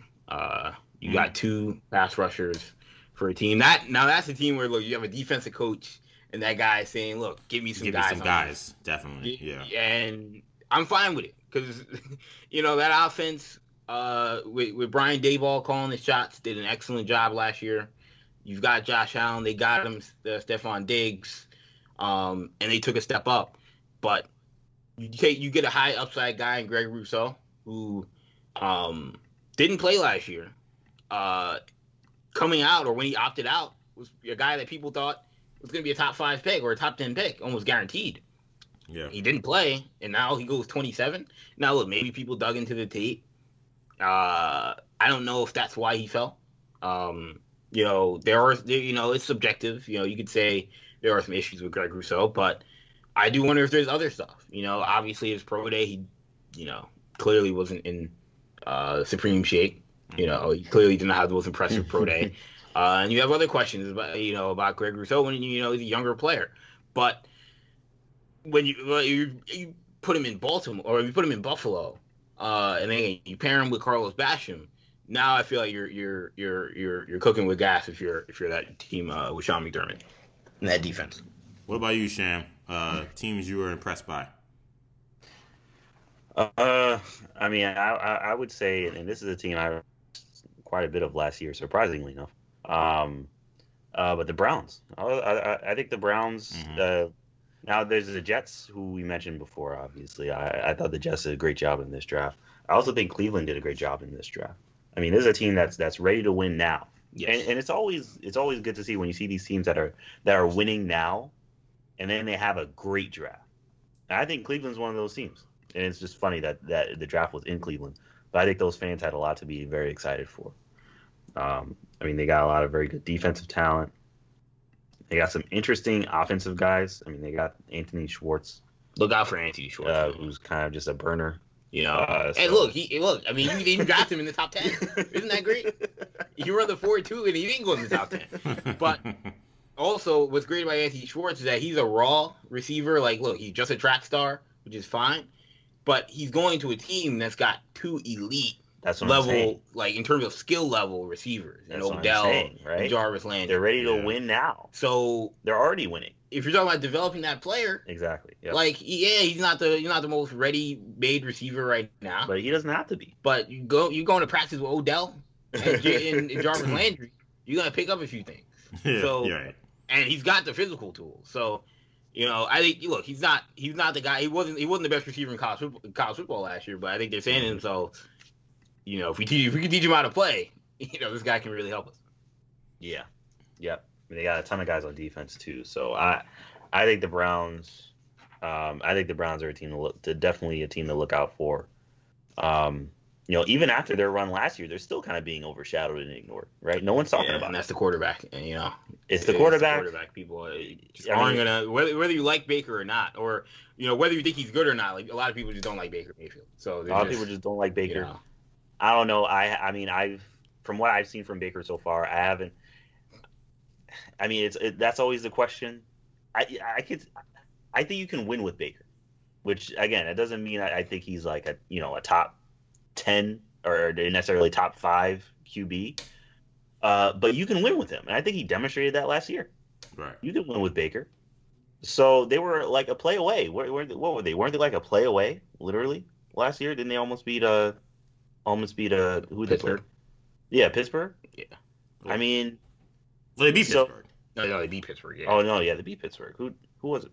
They lost to Kansas City, but they were in the game. Yeah. Yeah. They were 100% in that game. So yeah, Cleveland is ready to win now, and they're getting pieces for that. And the Jets, who are kind of on the opposite side of the spectrum, they're not ready to win at all, but they're getting there. So I think those are the two teams I'm looking at. Yeah, I'll tell you what, I kind of liked what Carol. I know I mentioned I love Detroit. I think Rob had a good pick there. I love what the Jets did. A lot of these teams, I think we're all hitting on the same teams. Baltimore, I thought they did a really good job. But I also thought Carolina did a really good job too. There was maybe instinct to maybe go for a splashier player on offense to combine with some of the pieces that they have now. Sam Darnold's there. And they held firm and went with a corner, which they really needed badly. And J.C. Horn, certainly a stud on that end. But then to me, it gets better as it goes down. Terrence Marshall, you know how I feel about him, Kendall. I guess apparently I learned there was a medical issue with him and how he fell. Again, no surprise. Yeah, not something I didn't know, but that's something I knew. But the guy is really good, and pairing him with Joe Brady again. Joe Brady thinks he can ball on the NFL level. To the point where they took him. That tells me a lot. So you got Marshall, you got Chuba Hubbard, you got Tommy Tremble. An offense that already has a lot of really good players, to me, just got better with guys who I think can come in and contribute. So even Shi Smith in the 6th round, I mean, he was not. Some people thought he was. He would have been a much higher pick. So, I mean, Carolina is doing some things. Last year, I thought their coach, really, was he was restrained in terms of getting offensive guys, and he was restrained this year in the first round again. Went defense, but Matt Rule went offense for the majority of the rest of these picks, especially early on. And I thought he picked up some really good players. I thought that they did a really good job. I thought the Giants low-key also had a pretty good draft. Finally, Gettleman realized, hey, man, trading down isn't the worst thing in the world. And he added value, and he still ended up getting guys he liked, which is why you should consider trading down. So the Giants' offense lacked pop. Kadarius Toney gives them that. And the Giants, when they've been great, have been able to rush the passer. They have been able to do that in recent years. Azeez Ojulari, there were times where he just was unblockable coming off the edge. And they're playing that 3-4 scheme now. If you're trying to find a perfect fit to be that just pin your ears back guy and just go, if there's going to be a guy who's going to make it as that kind of player, Ojulari's the guy. So I thought the Giants did a pretty good job too. I think Aaron Robinson also might be a decent player. Well, the one of the things that Rob mentioned that I thought was interesting was about that Lions. We talked about how they had a good draft, but what was so smart about what the Lions did, like Rob mentioned, was their timeline. They understood their timeline. They knew, they have a need at receiver. They have probably the worst receiving core in the league. And what they did this draft, they got Amon-Ra St. Brown. I like St. Brown, but he's not gonna transform the receiving corps very much. They have a need at quarterback. Jared Goff isn't getting anybody excited. Neither is David Blau. But they understood the timeline and said, look, we can get Devontae Smith. We can get Justin Fields. I love both of those players. They're not doing a damn thing for the Detroit Lions right now. What they need to do is sit back and understand they're not going to be good next year and take pieces that in the long term you can win with 5, 6, 7 years from now. And taking a guy like Penei Sewell is that guy. He's going to help the quarterback that you draft next year or the year after when this Jared Goff thing doesn't work. And I like Jared Goff, but it's not like it's going to work. So shout out to Brad Holmes, shout out to Dan Campbell. But I just also real quick want to mention the Arizona Cardinals, who I mentioned with Zaven Collins, but the Rondale Moore pick to me, I talked about him last week, one of my 5 favorite players in this draft. And, I wanted him in Minnesota, but the fit in Arizona could not have been better for both parties. You're talking about putting him in a place where, we talked about how the Cardinals got nothing out of Isaiah Simmons because they know how to use him. Well, Cliff Kingsbury is a true offensive mind who's going to be able to get something out of a player like Rondale Moore, who could have went to an offensive coach who couldn't get much out of him, because he kind of has to be used in a specific way. And that team needs that piece. He's one of the missing pieces on that offense. Besides some of the guys on the offensive line, they need if they're going to run Cliff Kingsbury's run and shoot air raid offense, you need a guy like Rondale Moore, who is going to be one of the twitchiest, fastest, freakish athletes in the NFL from day one. And that's what they lacked. They had Andy Isabella and Christian Kirk trying to do that last year, and those guys are a notch or two below what Rondale Moore is as an athlete. So while Rondale Moore has warts as a receiver, he doesn't have the greatest hands. He's not 6'5". Like, he's got issues. But doing what he's going to be doing in Arizona, playing with Kyler and playing with DeAndre Hopkins, like, they couldn't get Devontae Smith. I know people wanted them to get Devontae Smith, and that wouldn't have been a great fit because you already have a high-volume guy like DeAndre Hopkins. But getting a guy like Rondale Moore in the second round and then still being able to help your defense, shrewd job by Steve Keim and Cliff Kingsbury. We're running out of time here, so I'll let you each go kind of rapid fire on this last one real quickly. A team that you thought missed the ball in this draft. Rob first, quickly. I was very disappointed with the Giants for once again telegraphing their pick so badly that it was very simple to just jump one pick ahead of them and get their guy. Then they move back, and everybody's clapping for them for moving back, and they get Kadarius Toney, and then you look at it and like Devontae Smith is so much better than Kadarius Toney that maybe they're right, maybe the Giants are right, and Kadarius Toney ends up being the better player, but it's just another example of, I feel like, Dave Gettleman just not understanding the board or how to do this whole draft process. And they trade back again. They leave a whole bunch of offensive linemen on the board. Maybe they got the right guys, but I think just Dave Gettleman just embarrassing himself again. Different opposite ends of the spectrum for me and Rob on the Giants. Kendall, team you thought missed the ball this weekend? I'm going to go with the Cincinnati Bengals. Again, we talked about the Jamar Chase thing. Nothing wrong with the player, but that's a situation where if you're Joe Burrow saying go get my guy, you got to tell him to sit down, son. Hey, we got you here for a couple of years. Do a Jordan Love. If it takes that, because they ran an offense last year with Zach Taylor as head coach that was so predicated on Joe Burrow just getting the ball out of his hands as fast as possible because they couldn't protect him.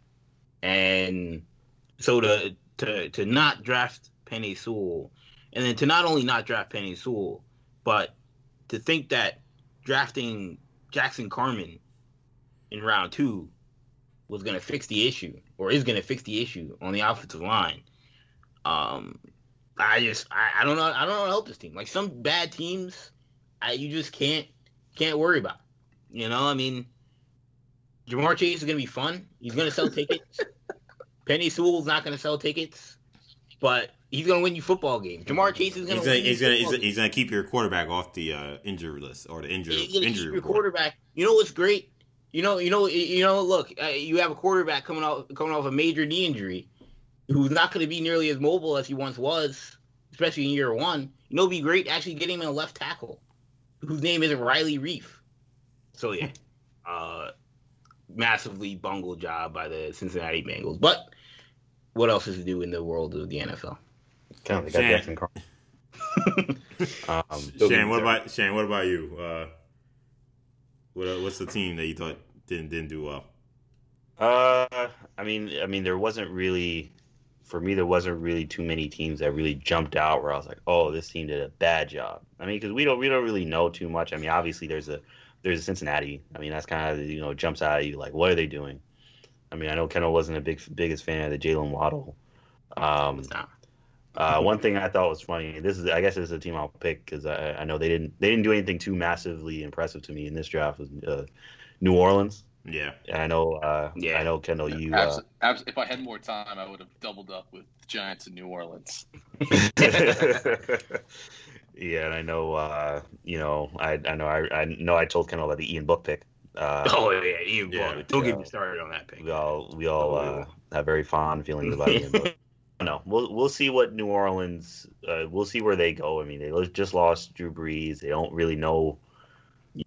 I'm sure a lot of New Orleans fans are pretty confused as to what the franchise is going to be going forward. But people thought Peyton Turner was going to go in like round 3, and they drafted him in the first round. So yeah, I don't know. You don't really know what New Orleans is doing, but they didn't impress me in this draft. I've had New Orleans is like the new divorcee that doesn't know what to do with their life, so they just bought a Volkswagen Beetle, and they just I don't know, it looks cool, So yeah, we got Peyton Turner in the first round. I mean, small school guy, but we think he has potential. First round, you could have got him in the third round. Who cares? It'll be all right. We're just trying to figure this whole thing out. That's what they look like to me with what they did. And even the second pick, Werner, I was not sure. Werner way higher than people. Yeah, there was a lot of weird stuff going on in New Orleans. I would agree. I think they were sick of having the best roster in the NFL 4 years running and not winning. It's like we need to try something new. Let's go with bad players. Yeah, it was suspect. And it was double suspect. up on Taysom Hill.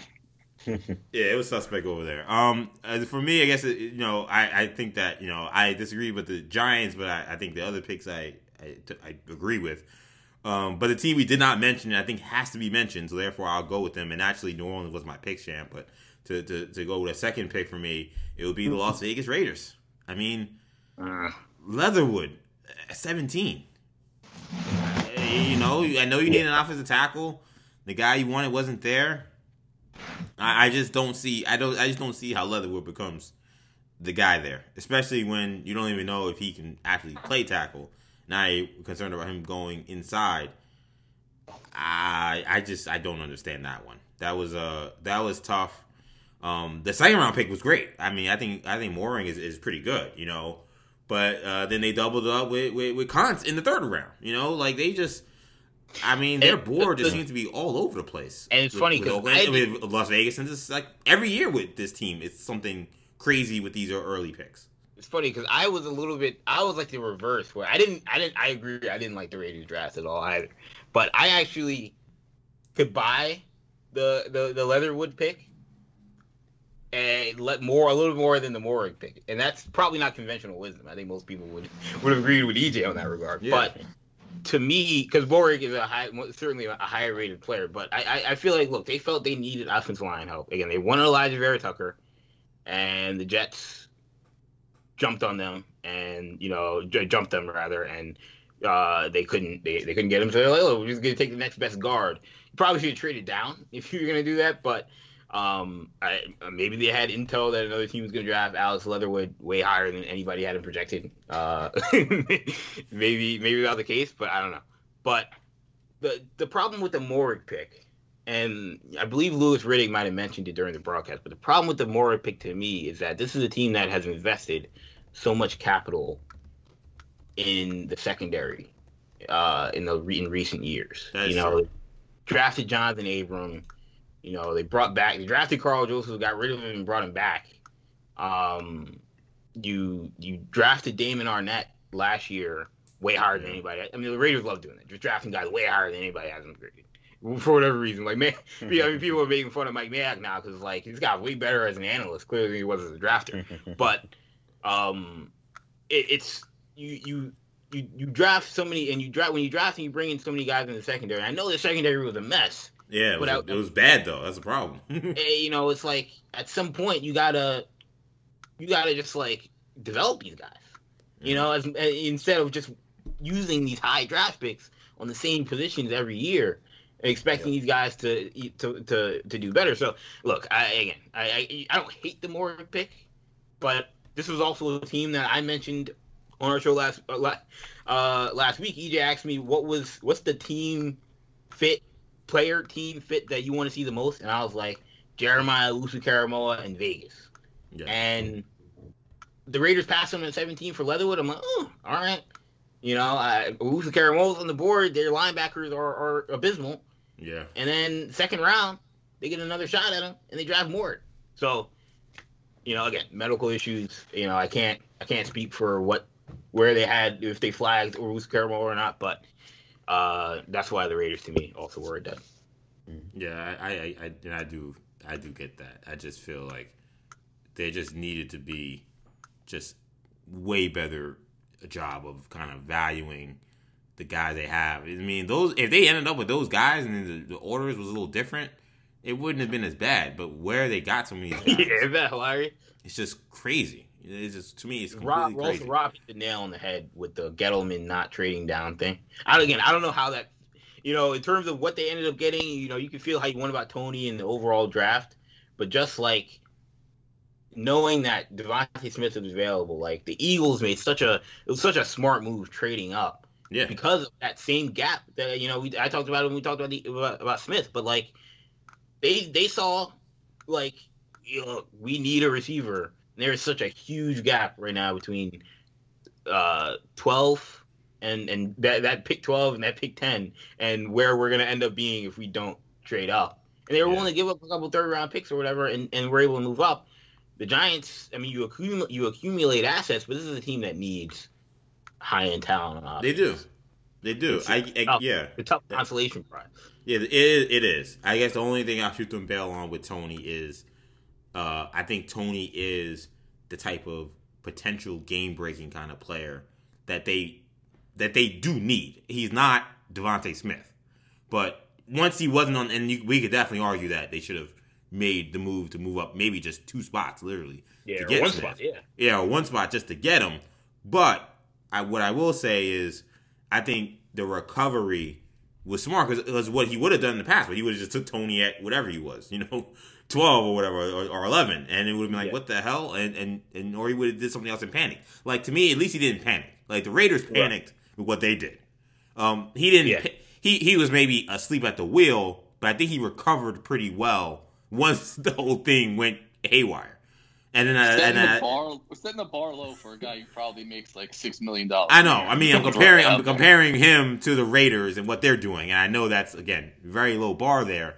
But considering where they've been, the Giants, maybe I gotta give him something for that. And I don't hate the player, so I gave the Giants a little bit of a break. I didn't mind what they did, considering how the board fell. You could argue the way the board fell was their fault, and that's a very fair point. But I gave them points for that. But man, this was a really fun conversation, guys. I thought that this was really great to break all this stuff down. Rob, let the people know where they could find you if you want to be found. 718-309-0996. You can text me if you need me. I'm here. Perfect. Thank you guys so much for checking out this edition of New Generation Sports Talk. Again, you can catch all of our shows on New Generation Podcast Network, on Spotify, Apple Podcasts, SoundCloud, Stitcher, and TuneIn. Also, be sure to check us out on social media. We're on Twitter at New Generation Pod, Instagram New Generation Podcast, and on Facebook New Generation Media. You can find us all on social media. Shamari, who's a guest on the show, thanks Shamari, of course, for coming on as well. You can find him at MCShan22 on Snapchat and Instagram. You can find Kendall on Twitter at NewGen10. You can find me on Twitter, EJ_Stewart, and on Instagram, ActionEJ. Thank you guys so much for checking out this podcast. Hope it was a good one.